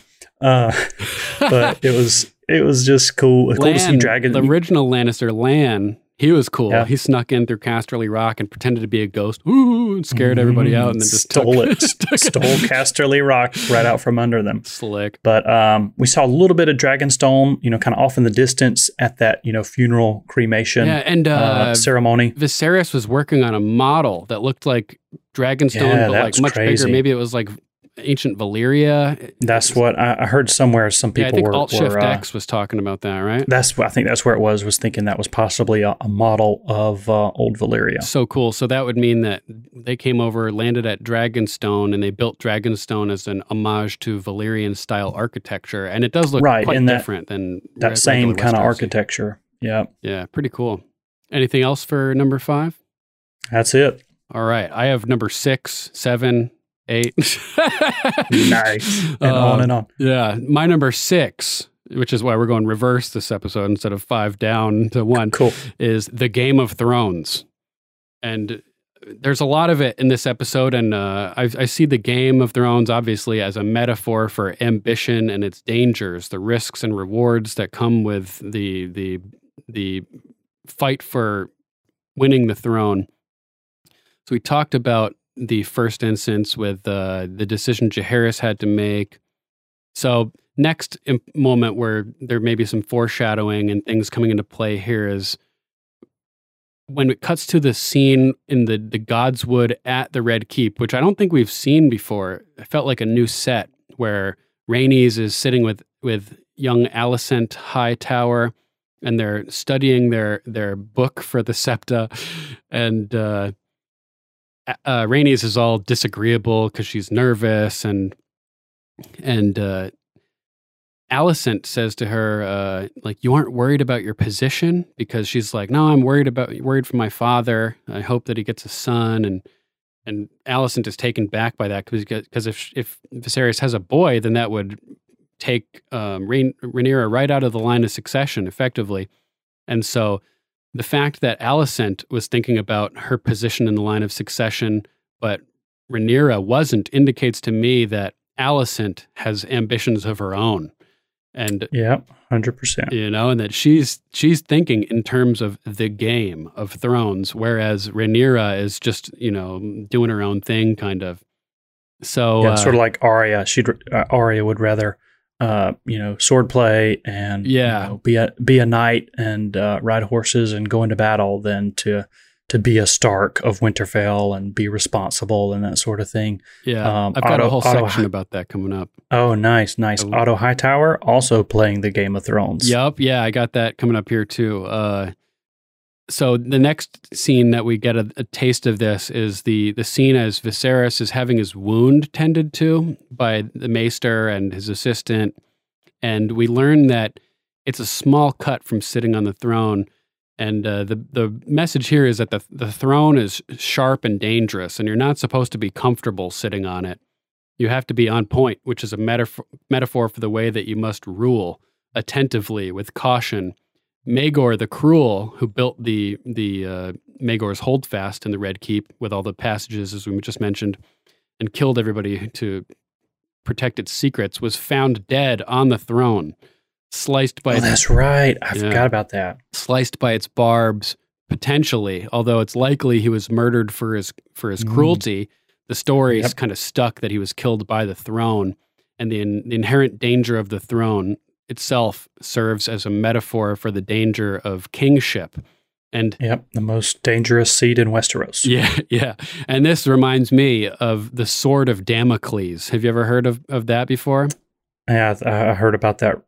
That may have been Alt-Shift-X may have talked about that too. But nice. I heard or read about that somewhere. Somebody was mentioning that. Nice. Yeah, I got an excerpt from Wikipedia here. And it says, according to the story, Damocles was pandering. This is like ancient Greek stuff.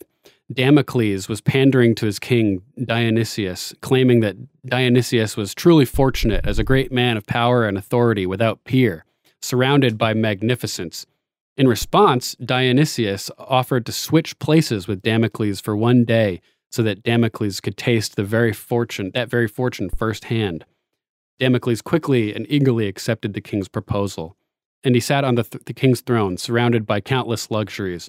There were beautifully embroidered rugs, fragrant perfumes, the most selective foods, piles of silver and gold, and the service of attendants unparalleled in their beauty, surrounding Damocles with riches and excess. But Dionysius, who had made many enemies during his reign, arranged that a sword should hang above the throne, held at the pommel by only a single hair of a horse's tail, to evoke the sense of what it's like to be king. Though having much fortune, always having to watch in fear and anxiety against dangers that might try to overtake you. Damocles finally begged the king that he be allowed to depart because he no longer wanted to be so fortunate, realizing that with great power comes great responsibility, or as the notorious B.I.G. said, "Mo money, mo problems." King Dionysius effectively conveyed the sense of constant fear in which a person with great power may live. Dionysius committed many cruelties in his rise to power, such that he could never go on to rule justly, because that would make him vulnerable to his enemies. Cicero used this story as the last in a series of contrasting examples for reaching the conclusion in his 5th disputation, in which the theme is that having virtue is sufficient for living a happy life. Like, you don't need money, you don't need power, just be virtuous, be good, and you'll be whole. You know, money can't make you whole, power can't make you whole. And Cersei certainly learned that. You know, she lost everything in her quest to become queen, and died miserable. you know? Yep. Pretty hardcore. And so then we have that small council meeting regarding succession. And Corlys basically is talking about how the precedent's already set. And it's his wife, Rhaenys, that was spurned by Jaehaerys. So I think he's being a bit sarcastic about this because he seems a bit salty still. And Otto realizes he fucked up by giving Daemon the control over the army. And this is all just chaos. There's so many unintended consequences. You know, Otto is trying to remove Daemon from the line of succession because he's got his own ambitions, and in the process, he just made Daemon even more powerful. And somebody says, just moments ago to Corlys, you announced your support for Daemon, and he starts to talk, but the king interjects, and I think he was going to say, like, I did not announce my support. I was just clarifying that the precedent has been set. Right. Although we can't know that for sure. And Viserys is furious about this and says, I will not sit here and suffer crows that come to feast on their corpses. Talking about his wife and son who had just died. And this was a reference to the 4th book of the A Song of Ice and Fire series, A Feast for Crows, which I thought was a nice little way of bringing that metaphor back into the story. And like you mentioned before, Otto Hightower is playing the game big time. He's kind of like a mix of Tywin and Lady Olenna, the Queen of Thorns. He's a hand like Tywin, and he's clearly, offering his daughter to the king like Tywin, but he seems to be like doing it slightly sneakily, which is Olenna style, sending her to his chambers in the middle of the night. It reminded me of the stories Olenna was telling Marjorie about how, I just went to the wrong room by accident, it's supplanting herself in front of her sister. And the way she was training Marjorie to get the job done, like regardless of the cost and everything. It was interesting to see a new person scheming in this matter. Yeah, definitely. He wants to keep Viserys's injury, keep it quiet. He tells the Maester, keep it quiet. Yeah. He sends his daughter in there to provide comfort to King Viserys. And when he tells her that, there's like a flash of excitement that comes across her face, just very briefly, and then she controls it again. And so, like, referencing her conversation with Rhaenyra earlier, it's telling us that definitely Alicent has ambitions and will capitalize on this situation. Yeah, 100%. Okay, so then Alicent follows through and she goes to Viserys' chambers and she's consoling him, and she's brought him a history book because he's a history buff. And she relates to him instead of saying the things that people normally say. And, she describes how all she wanted when her mother died was just for somebody to say that they're sorry for what happened. So that's just what she does. And they seem to connect a little bit. What do you think? Yeah, they, that's a very kind gesture of her. She's sent there by her father, but, she seems like she's genuinely trying to, provide what little comfort she can. He's the king of, the 7 kingdoms. So, she's just, the daughter of the hand. But of course, there's more at play than just her in the moment, going to him. But, she's trying to, I think, make a genuine, connection and try to, comfort the king and get his mind off of everything that's going on and try to put his mind at ease a little bit, if nothing else.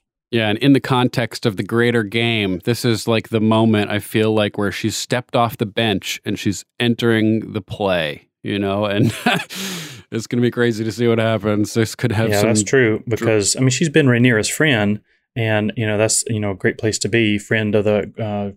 close friend and confidant of the princess, but you're still basically, I agree, on the sidelines at that point.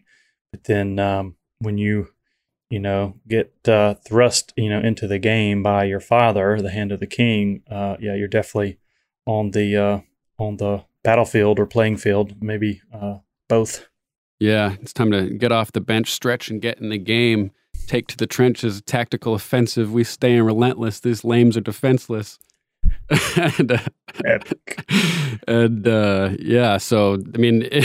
if this play works, there could be dramatic consequences. It would open up the possibility for a new heir, theoretically, if because he's in the market now potentially for a new queen. So I'm right. Viserys is probably in his 40s, maybe his 50s, but not that old, and women run out of eggs. They get the empty egg carton after a while, but Walder Frey kept pumping them out into Walder Frey, into like hundreds. I forgot how many in the books. It may be even more than they talk about in the show. Yeah, Walder Frey, just has sons and sons and sons and daughters. Just he's the Genghis Khan of Westeros. I think that his DNA is everywhere. Yeah, I think Genghis Khan's ancestors make up like 1% of all Asians or something like that, which is some crazy stuff. What do they say? life goals. So yeah, up to this point, I've been watching, and I'm watching the dynamics between Rhaenyra and Daemon as they're both kind of like potential heirs. But at this point, it's like a third whole option is I was assuming until now that it was going to be Rhaenyra and Daemon like facing off in the dance for the throne. But this could open up whole new possibilities. So kind of exciting to see what's going to happen at this point. So next we move to Daemon celebrating the death of his nephew with the hookers and his boys. Ooh, hardcore. Yeah, pretty crass statement where he refers to poor Balon as the heir for a day. And instead of mourning the death, he seems to be celebrating his own ascension again, securing his position in the line of succession.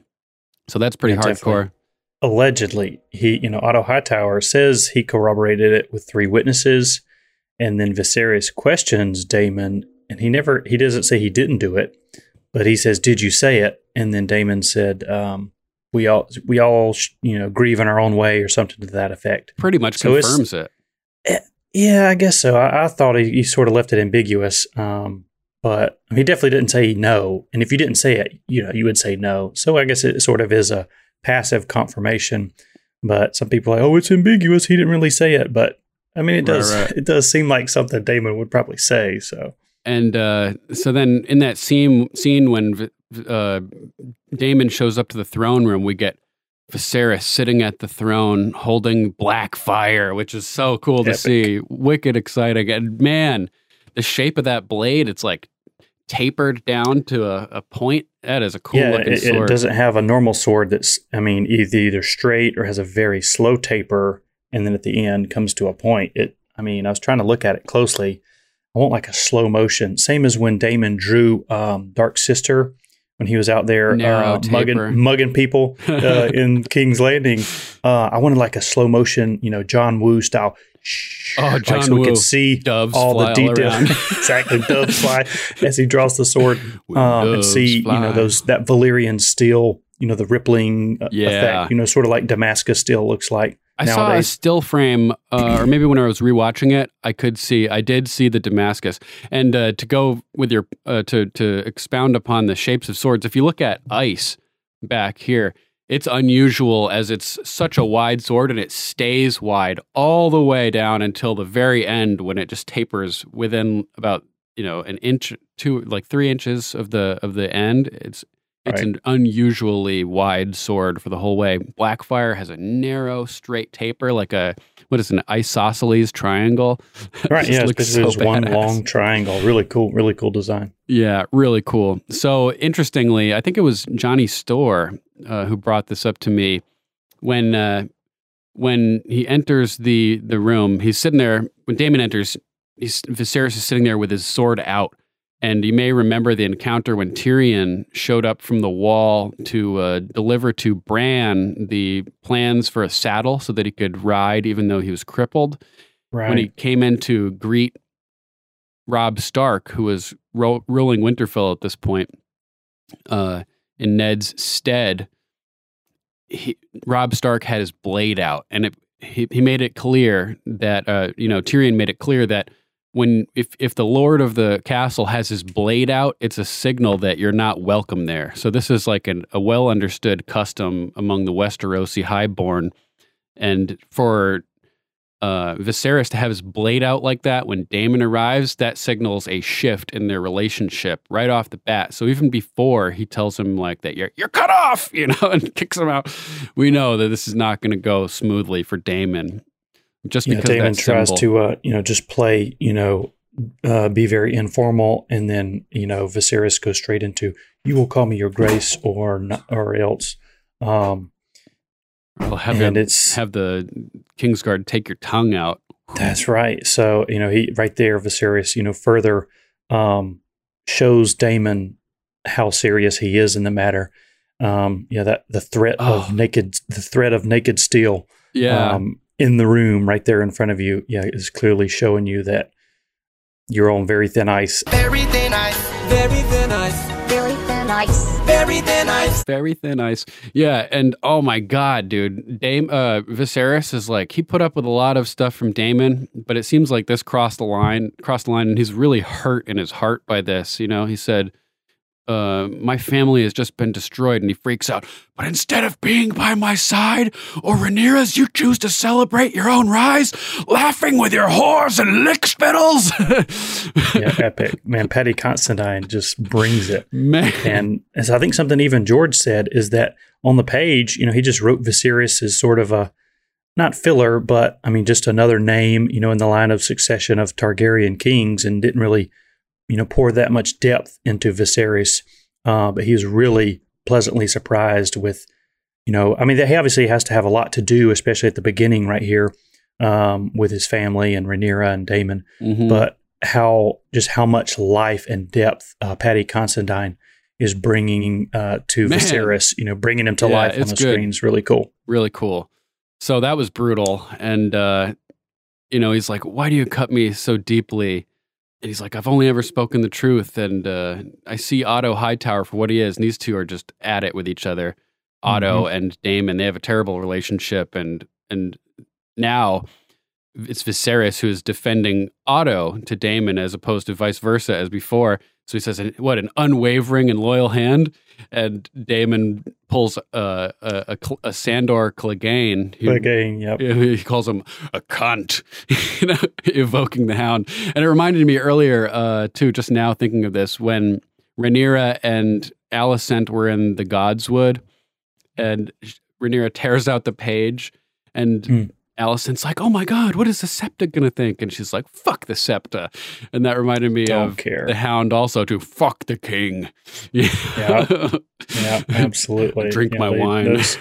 Those same kind of, you know, people, Tyrion may say that at some point to Joffrey or something like that, but people get to a certain point with their attitude, you know, towards royalty or towards, you know, the Hand, you know, the Hand has incredible power, second, you know, only to the king. So, I mean, even speaking, I mean, and that's not as treasonous as saying, you know, the queen who never was, or, you know, what Sandor says at the end of the Battle of Blackwater is like, nope, I'm done with this. I'm gone. And, you know, then he finally expresses his true freedom of speech and leaves King's Landing. So, and now just like that, Daemon is finally saying his freedom of speech too. He says, you're weak, Viserys. And the Council of Leeches knows it. They all prey on you for their own ends. And it's true. Brutal. It's true. Brutal. Like, Viserys is, you know, caught up with his own stuff. King's Landing is going crazy with crime. Like, he's a weak leader. And like I mentioned before, it's symbolized by his festering wound caused from the chair, from the throne. Yeah, pretty epic. Are you about to jump into when Daemon starts to take that little half step forward? Oh, yeah. You want to talk about it? Go for it. So he does that, and obviously the Kingsguard immediately, I think there's 4 of the 7 Kingsguard are standing right there. They immediately, you know, half draw their blades, you know, take a step towards Daemon to block him.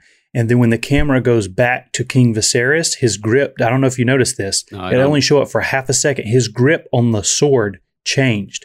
So Viserys, so if this is the sword and he was sitting there, he was just, you know, Viserys was sitting there kind of with his grip, just a normal grip sitting there. But after that, Viserys' grip had changed to like that, to where if you, you know, like that, where if you would, if something it were to continue to escalate, Viserys would be ready just to stand up and start going to work.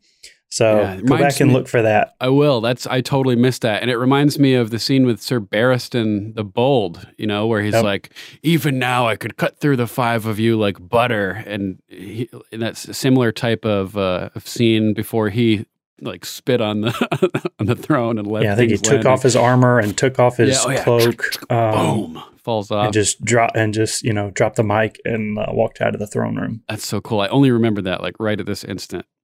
Yeah, I was trying to think of Barristan Selmy's name yesterday. I was thinking about, you know, that scene and other Lord Commanders of the Kingsguard that we've seen. I was like, who is that guy? He went to Marine and he served Dany. And then those, you know, dang Sons of the Harpy, you know, ganged up on him and took him out in the end. But it took me a while to remember Barristan Selmy. Yeah. Yeah, great name too. And so right at this point, Daemon kind of leaves and Viserys sits back in the throne and immediately cuts himself. He pricks himself on his left hand. And this is symbolizing the danger his rash decision has just put him in and how he cannot possibly remain on top of this throne for much longer after this. That's my take on that. Very, very dangerous seat. Definitely.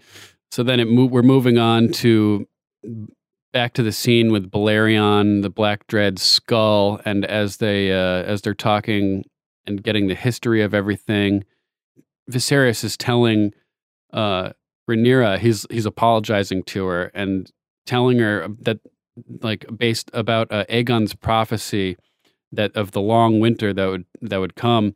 And he's saying that when this happens, a Targaryen has to be sitting on the throne, and like a Targaryen must be king or queen.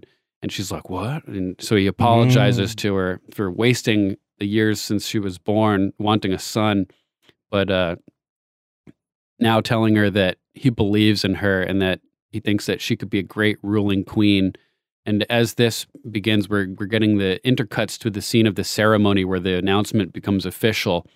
And we get all these different lords of Westeros pledging their fealty to Viserys and to his chosen heir, Rhaenyra. We get Corlys, Lord of the Tides, Master of Driftmark, and the Valyrians are pretty badass. They have like their own fleet that's basically the size of King's Landing's fleet. They're the masters of the ocean, effectively, other than the Ironborn. Yeah, they run the narrow sea. Yeah. Yeah. In the books, the red wine, in the Game of Thrones story, another 172 years in the future, the red wines down in the they're right there by Old Town. I don't know if that's considered the Reach or Dorne. I mean, it's in the far south. I think Dorne sort of stops, and there's a little bit of the Reach that kind of goes down to the coast. Anyway, the red wines are they're the ones with the big fleet at that point, in Westerosi history, and they're trying to deal with the Ironborn, off the west coast of Westeros, and then at the same time kind of police the stepstones and make sure that there's, trade routes that are open around the narrow sea, around Dorne, the broken arm of Dorne, and up to King's Landing and further up to that northern town that sits on the narrow sea, where their sigil is like a Merlin. I'm trying to think of their name. Anyway, I'll look it up. But now, and back in this part of history, the Valyrians are far and above the most prestigious naval house with the fleets. Yeah, Corlys is the richest dude in Westeros at this point, whereas Tywin is later. Yeah, he's made his epic voyages and has enriched himself greatly. So Viserys is telling Rhaenyra, like, this is not a trivial gesture. The dragon's saddle is one thing, but the Iron Throne is the most dangerous seat in the realm. And we get Lord Hobart Hightower. Yeah, I guess that's Otto's older brother. Lord of Old Town. Yeah. And we get Bormund Baratheon, which is pretty cool. Rickon Stark, Lord of Winterfell. And oh man, it's just wild. And I imagine that as all of this is happening, Princess Rhaenys, I'm wondering how she feels. Is she happy for Rhaenyra? Is she mad that this is showing that it could be done, but it didn't happen to her? What do you think? How do you think she's feeling about this? I think Rhaenys is probably excited, for Rhaenyra. I mean, maybe with a little bit of, regret or wishing that, Jaehaerys had come to this same conclusion that Viserys did instead of, letting the lords of the Seven Kingdoms decide at the Great Council. But ultimately, it's, she's witnessing, potentially a breaking of at least the male wheel, of the patriarchy, which of Westeros. Reminds me, that picture you sent me of the necklace that they put on her with all of the different I did post that on sigils. the Game of Thrones, Game of Microphones Facebook page, by the way. Nice. Thank you. Yeah. It has all these different house sigils of like the main houses and kind of patches all the way around it. and it surrounds cool. her neck. And it reminded me of the way that Daenerys described the wheel, with each house being a spoke. And it's like she's got the wheel and it's round. around her. Yeah, that's cool. Yeah, exactly. I didn't think about it, symbolizing the wheel. Yeah. White Harbor was that city I was trying to think of, and House Manderley. Manderley, they play a big role in the books. Really cool. Yeah, Wyman Manderley is this huge obese guy. Yeah. Yeah, their sigil is like a merman in green on like a turquoise field, and he has a trident. So he's basically Aquaman with a tail. Sick. So that's basically the House Manderley sigil. More or less. So tragically, Viserys here is making this decision proves the fears of Jaehaerys I valid. Jaehaerys spurned his daughter to keep the realm whole at great personal cost, in my opinion.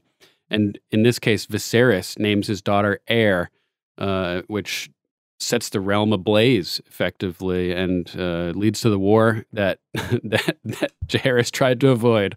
Some things are just inevitable. He just delayed it one generation. Instead of it happening about his succession, it happens about Viserys, succession. So it's pretty interesting. Yeah, and it shows you good rulers have to be selfless. And Jaehaerys was a good ruler according to pretty much everybody in Westeros.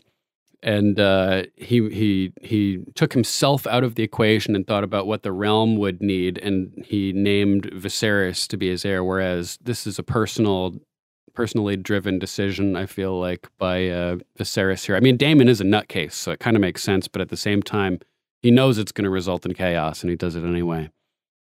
So next, let's talk about the Rhaenys Arya comparisons.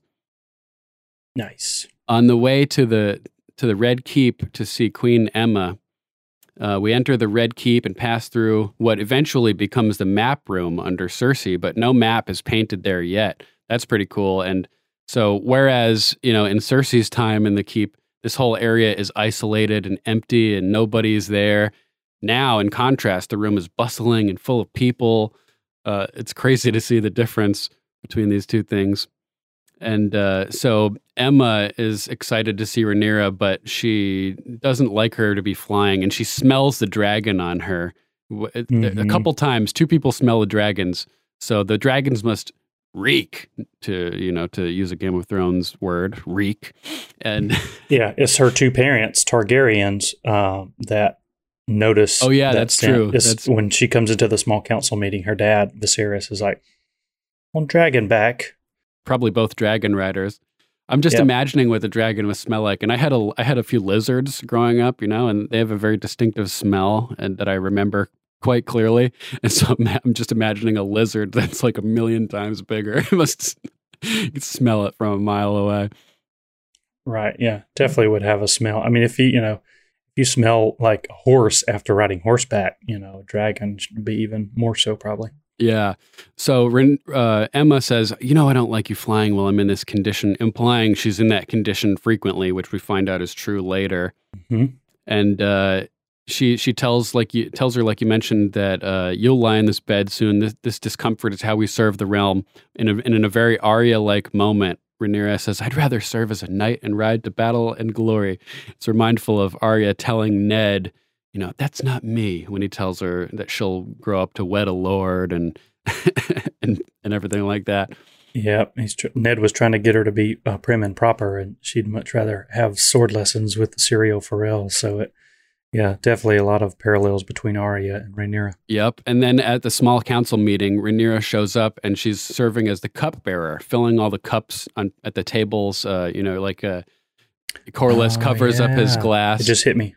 Like my mom covers up her glass when she's hanging out with my uncle because he's always filling up the wine Nice. constantly. Yeah, it just Bottomless. reminds you of the Ghost of Harrenhal. Remember Arya when she's hanging out with Hot Pie after they first meet, and she's a prisoner at Harrenhal. She's the cupbearer. She ends up being, and she's kind of like hiding her face from Lord Tywin in case he might recognize her from Winterfell. Yep. So Arya and Rhaenyra as the cupbearer, which is kind of cool. And she uses that. I think, obviously Rhaenyra is listening to these conversations in the small council, whether it's about the pirates and Triarchy and the Stepstones. Right, just like Arya is listening in. Yeah, whatever's going on with Daemon and the City Watch, and Arya is listening to what Tywin and his generals are talking about and discussing battle strategies against her brother Robb at the time. So they're parlaying their connection and insider position into, gleaning information that they might can pass on to somebody, on their side. So pretty cool. Very sweet. Pretty smart. And so then we're moving on to Alicent and Rhaenyra in the Godswood, and we get a mention of Princess Nymeria, which evoked in my mind Arya's direwolf, Nymeria. Yep. And so that was pretty cool. Little double entendre.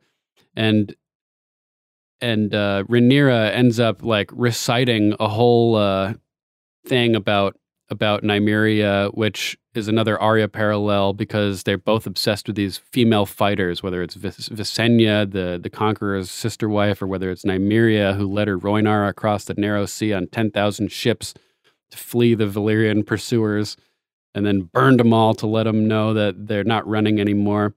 And interestingly, I noticed also Rhaenyra seems to be more like Arya and cares much less about ruling and the game than Alicent does. But this is a trait that could actually make her a good leader. Good leaders aren't looking for power, but they want what's right and what's just. And when they're put in power, they will act appropriately for the good of their nation or realm. And it kind of reminded me of George Washington. Exactly, the reluctant leader. Yeah, who had no desire to be president, but was effectively drafted by the entire Continental Congress, and who all unanimously named him to be president, and he never even suggested it for himself. So that was cool. And yeah, and so that pretty much wraps up the Arya Rhaenyra similarities, but it brings us to Game of Thrones similarities. We get small council meetings, which are remindful of Game of Thrones. We get both Game of Thrones and House of the Dragon starting off with a tourney, which is kind of cool. And that pretty much wraps up all my notes, actually. You got anything else you want to talk about? Awesome. I noticed, two things as far as Viserys. Is he possibly like Dany, the unburnt? He, when they're analyzing, the second one is obvious, but the first one, I didn't catch it till I rewatched it, when they're looking at his wound, and then the young maester says, perhaps cauterization. And then the Grand Maester, he parrots the young guy, is like, oh yes, King Viserys, cauterization would be an excellent course of action. And then Viserys doesn't even ponder it or consider it. He's like, yeah. Okay, fine. So okay, casual about it. Yeah. So, right. That's a great. But I just thought about this. Would cauterization even work on an unburnt? Huh. He can be like cut. Superman, right? Right. Like Superman Dany, can't be burned. He can be stabbed and cut, but could you heal the unburnt's wound with cauterization? Yeah. If you're unburnt, implying you can't be burned, then will cauterization even cauterize? Or is he now Viserys the uncauterized? So that's an interesting thought experiment as far as that goes. And then at the end, before Rhaenyra gets down to, I'll just call them the crypts or the basement of the Red Keep, he's just has those candles and he's just kind of slowly moving his hand over the candles. And some people just have a high pain tolerance and they could do that for a little while. Yeah, he's just before they have had enough. Or is he just showing off? Bastard. Can he just do that and it doesn't even affect him at all? Firefighter. Like Dany. King Viserys, Lord Commander of the City Fire Brigade. Yeah, exactly. So there's those two quick things about, maybe those are little clues about Viserys possibly being, having that trait, which I thought for a long time watching the show that was just a Targaryen thing, that they all had that ability. But I think listening to y'all's show and hearing something that George said or something in an interview or something, he's like, no, that's Dany's a one-off. Right. Yeah. He said it was a miracle in that regard. So, it could be that a few other Targaryens also somehow possess that. It had to be a genetic, I would think, some kind of genetic predisposition for that, but that could be, a recessive gene that gets passed down through the Targaryen bloodline and only comes becomes active, Every in once in a certain while. weird circumstances. But that was pretty funny. Yeah, it And didn't then, work for Egg, right? Didn't he burn at Summer Hall?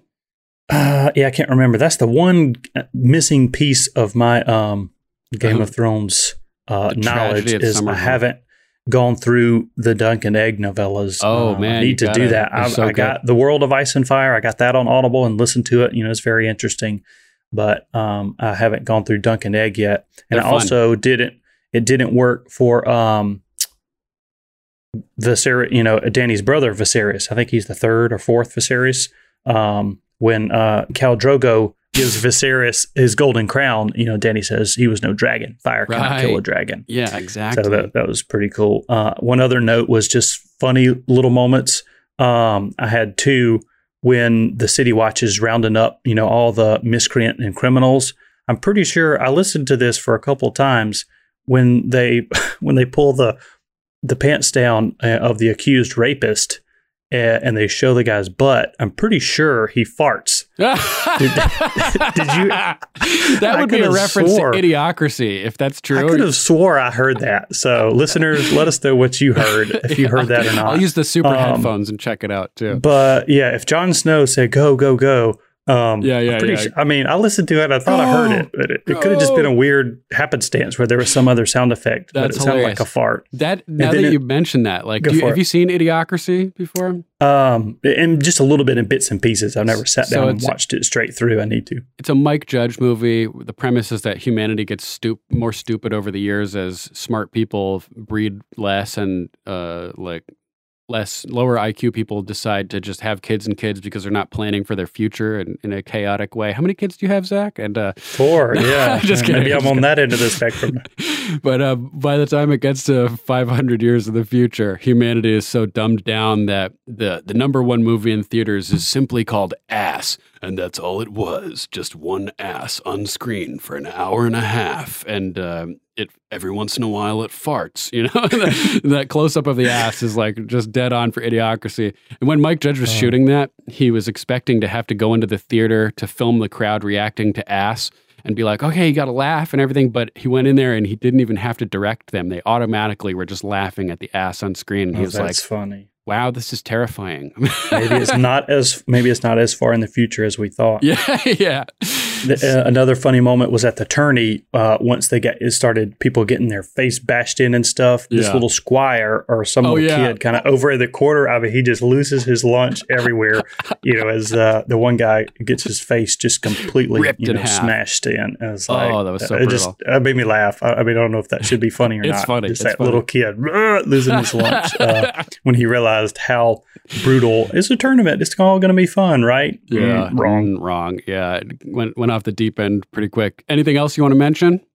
I think that's it. All right. Well, that'll wrap up our top 5. This week we went all weird because I had 8 things that kind of just all ended up as the whole episode just divided into 8 perfectly. So none of them are in any particular order. So we went 1 to 5 this week, but we'll go back to the normal 5 to 1 concept next week as we continue our coverage. All right. So that wraps up our top 5. We'll be right back. Stay with us.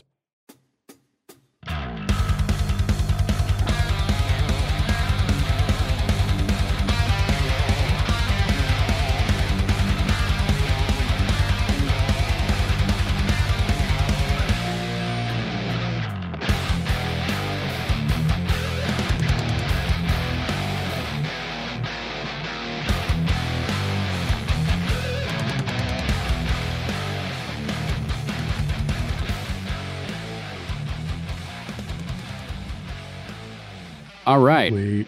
We're back with news about Game of Thrones. From Deadline, House of the Dragon premiere on HBO draws nearly 10 million viewers. History was made at HBO with the debut of House of the Dragon. Game of Thrones prequel drew 9.986 million viewers across linear and HBO Max platforms in the U.S. Sunday, the largest audience for any new original series in the history of pay cable. Wow. The premiere also marked the largest series launch on HBO Max across the U.S., Latin America, and EMEA, Europe, Middle East, and Africa, driving what HBO calls an unprecedented level of concurrent streams on the platform. Typically, Sunday night viewership for HBO series will represent just 20% to 40% of the show's total gross audience, according to the network. The debut also topped Game of Thrones' 2011 premiere by almost 350% in terms of viewers. Not surprising, considering the audience has subsequently been established. Of course, there was no HBO Max back then, and streaming was a minor part of the TV industry. Also that. Another bit of trivia, Game of Thrones' 82-minute series finale in 2019 burned all HBO records with 19.3 million sets of googly eyeballs across linear viewing, which included the now extinct HBO Go and HBO Now. The House of the Dragon premiere was also a hit on social media, where fans showed up to celebrate the return to Westeros. On premiere day, House of the Dragon was the longest trending topic on Twitter, ranking number 1 for 14 hours straight, and trended number 1 on Google Trends. Nice. And in related news, I just saw that HBO and Warner Brothers have suffered a $3.5 billion loss. So hopefully that doesn't affect the production of this show, because we need them big budgets, if you know what I'm saying, for the dragons moving forward. And we mixed into the episode our Game of Thrones and history stuff with Damocles' sword and George Washington and Abraham Lincoln analogies. So we'll move right on to Raven's Calls.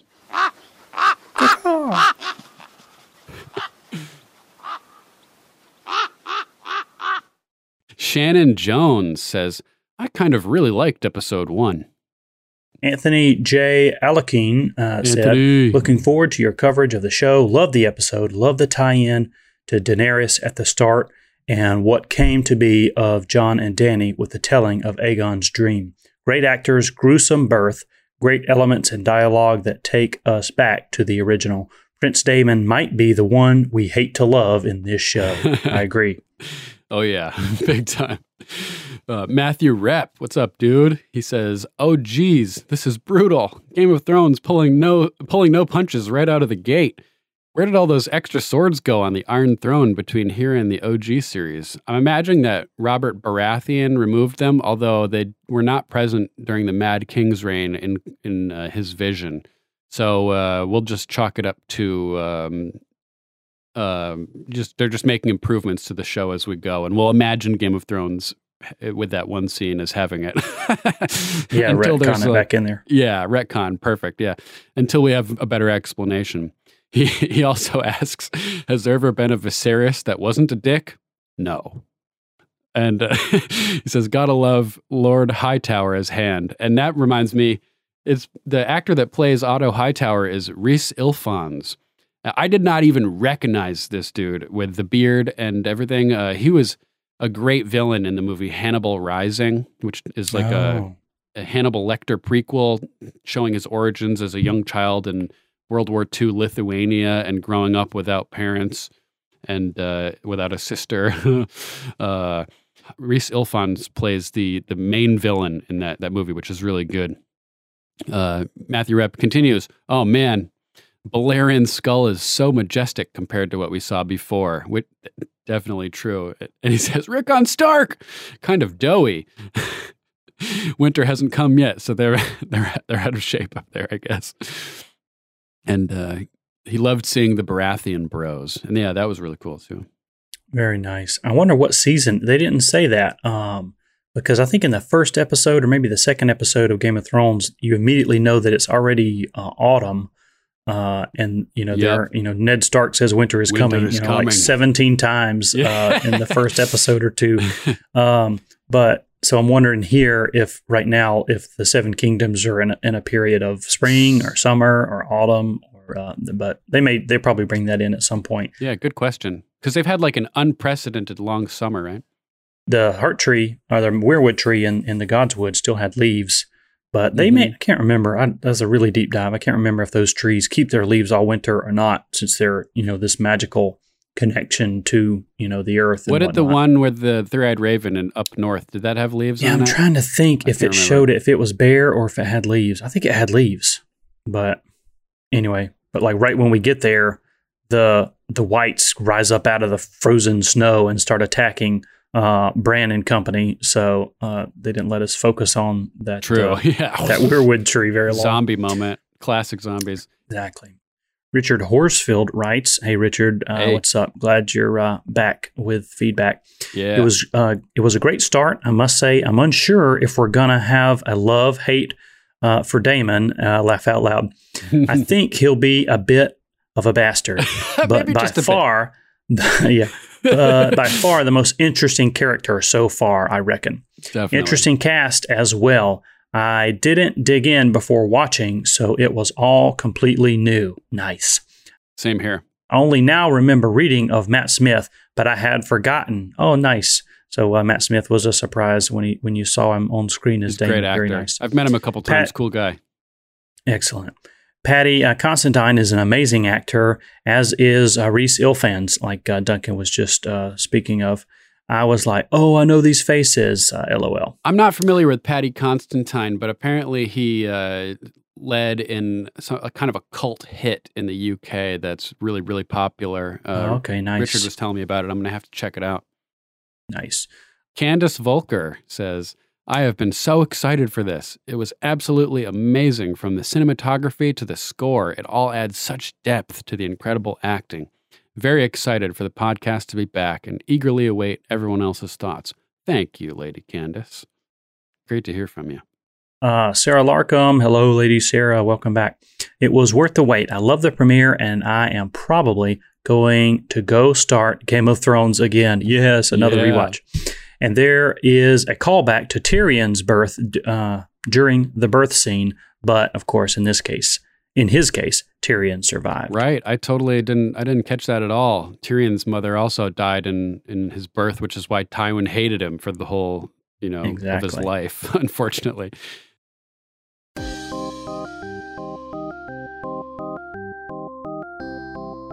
All right. That's our show, episode 121. Thanks for listening, everybody. Remember, don't get too close to those dragons. Yeah. And a huge thank you to John Bailey, the epic voice guy from the Emmy-nominated Honest Trailers, for announcing our show. Dude has the best voice ever, right up there with James Earl Jones, in my opinion. And on another note, if you enjoy my take on things, you might be excited to learn that I'm working on a project of my own. It's a series in a novel, screenplay hybrid form that I'm already over 1,100 pages into writing. In the past year following a grand epiphany, I've been composing what amounts to a saga of Homeric proportions. Nice. Within a 15-minute period last May, in a moment of surreal clarity of vision, nearly a decade and a half of research into history and mysteries, both recent and ancient, megaliths and myths, pyramids and legends lost to time, suddenly coalesced within my mind, intertwining seamlessly into a single, cohesive narrative.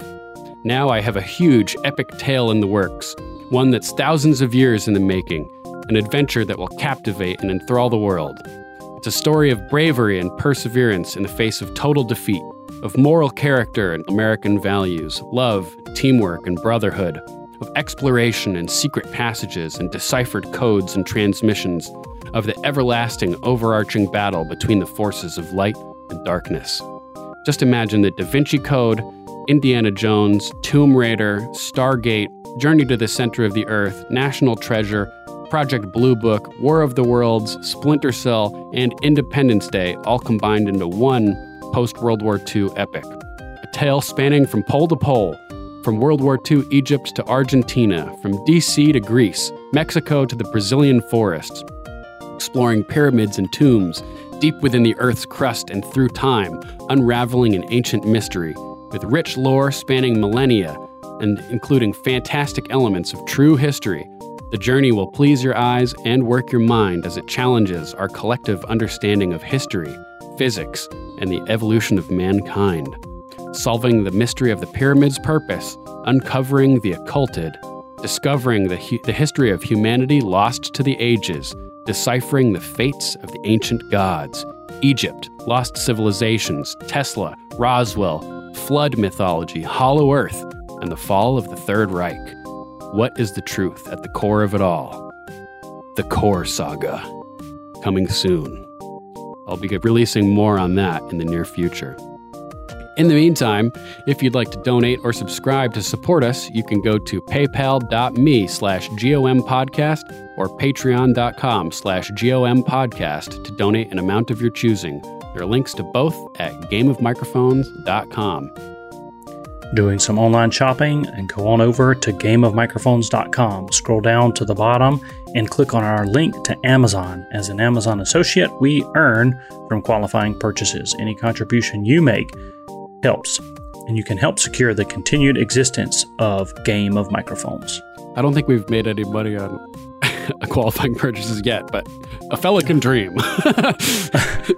And make sure to check out Sirenicide, the serialized horror drama podcast featuring me and Archmaester Stitches, who we're looking forward to hopefully getting on this podcast throughout the season as well.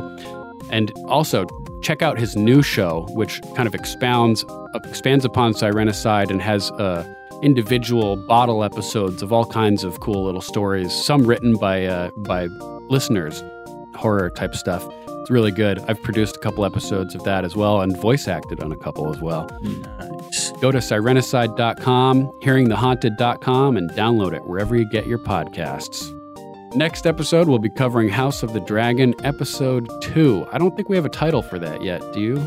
I haven't seen one. Yeah, the title for the first episode wasn't added to IMDb until after it aired, so I'm not sure we have number 2 yet. But we'll find out eventually.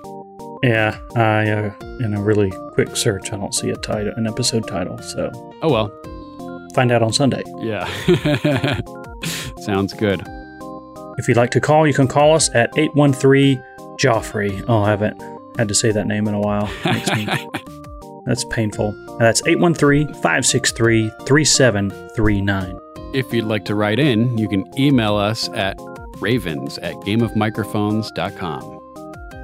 Make sure to join us on our Facebook page at facebook.com/GOM podcast. Each week, we'll be posting a feedback thread where you can leave your thoughts and comments on new episodes for us to read on the air. Imp slap. You can also watch Game of Microphones on YouTube. Audio podcasts are great, but video is better. We're currently trying to build our minuscule subscriber count, so please go to youtube.com/gameofmicrophones and subscribe right now. Likes, comments, and shares are also appreciated. We're also on Twitter, Instagram, Gab, and Minds at GOM Podcast. And we're on Tumblr too at Game of Microphones. All right, that's our show. Thanks for listening.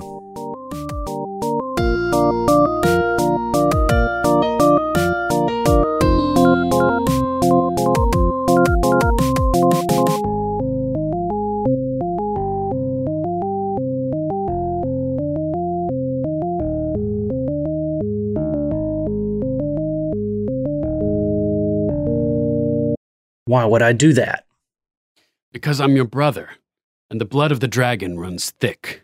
Then why do you cut me so deeply? I've only ever spoken the truth. I see Otto Hightower for what he is. An unwavering and loyal hand? I can't.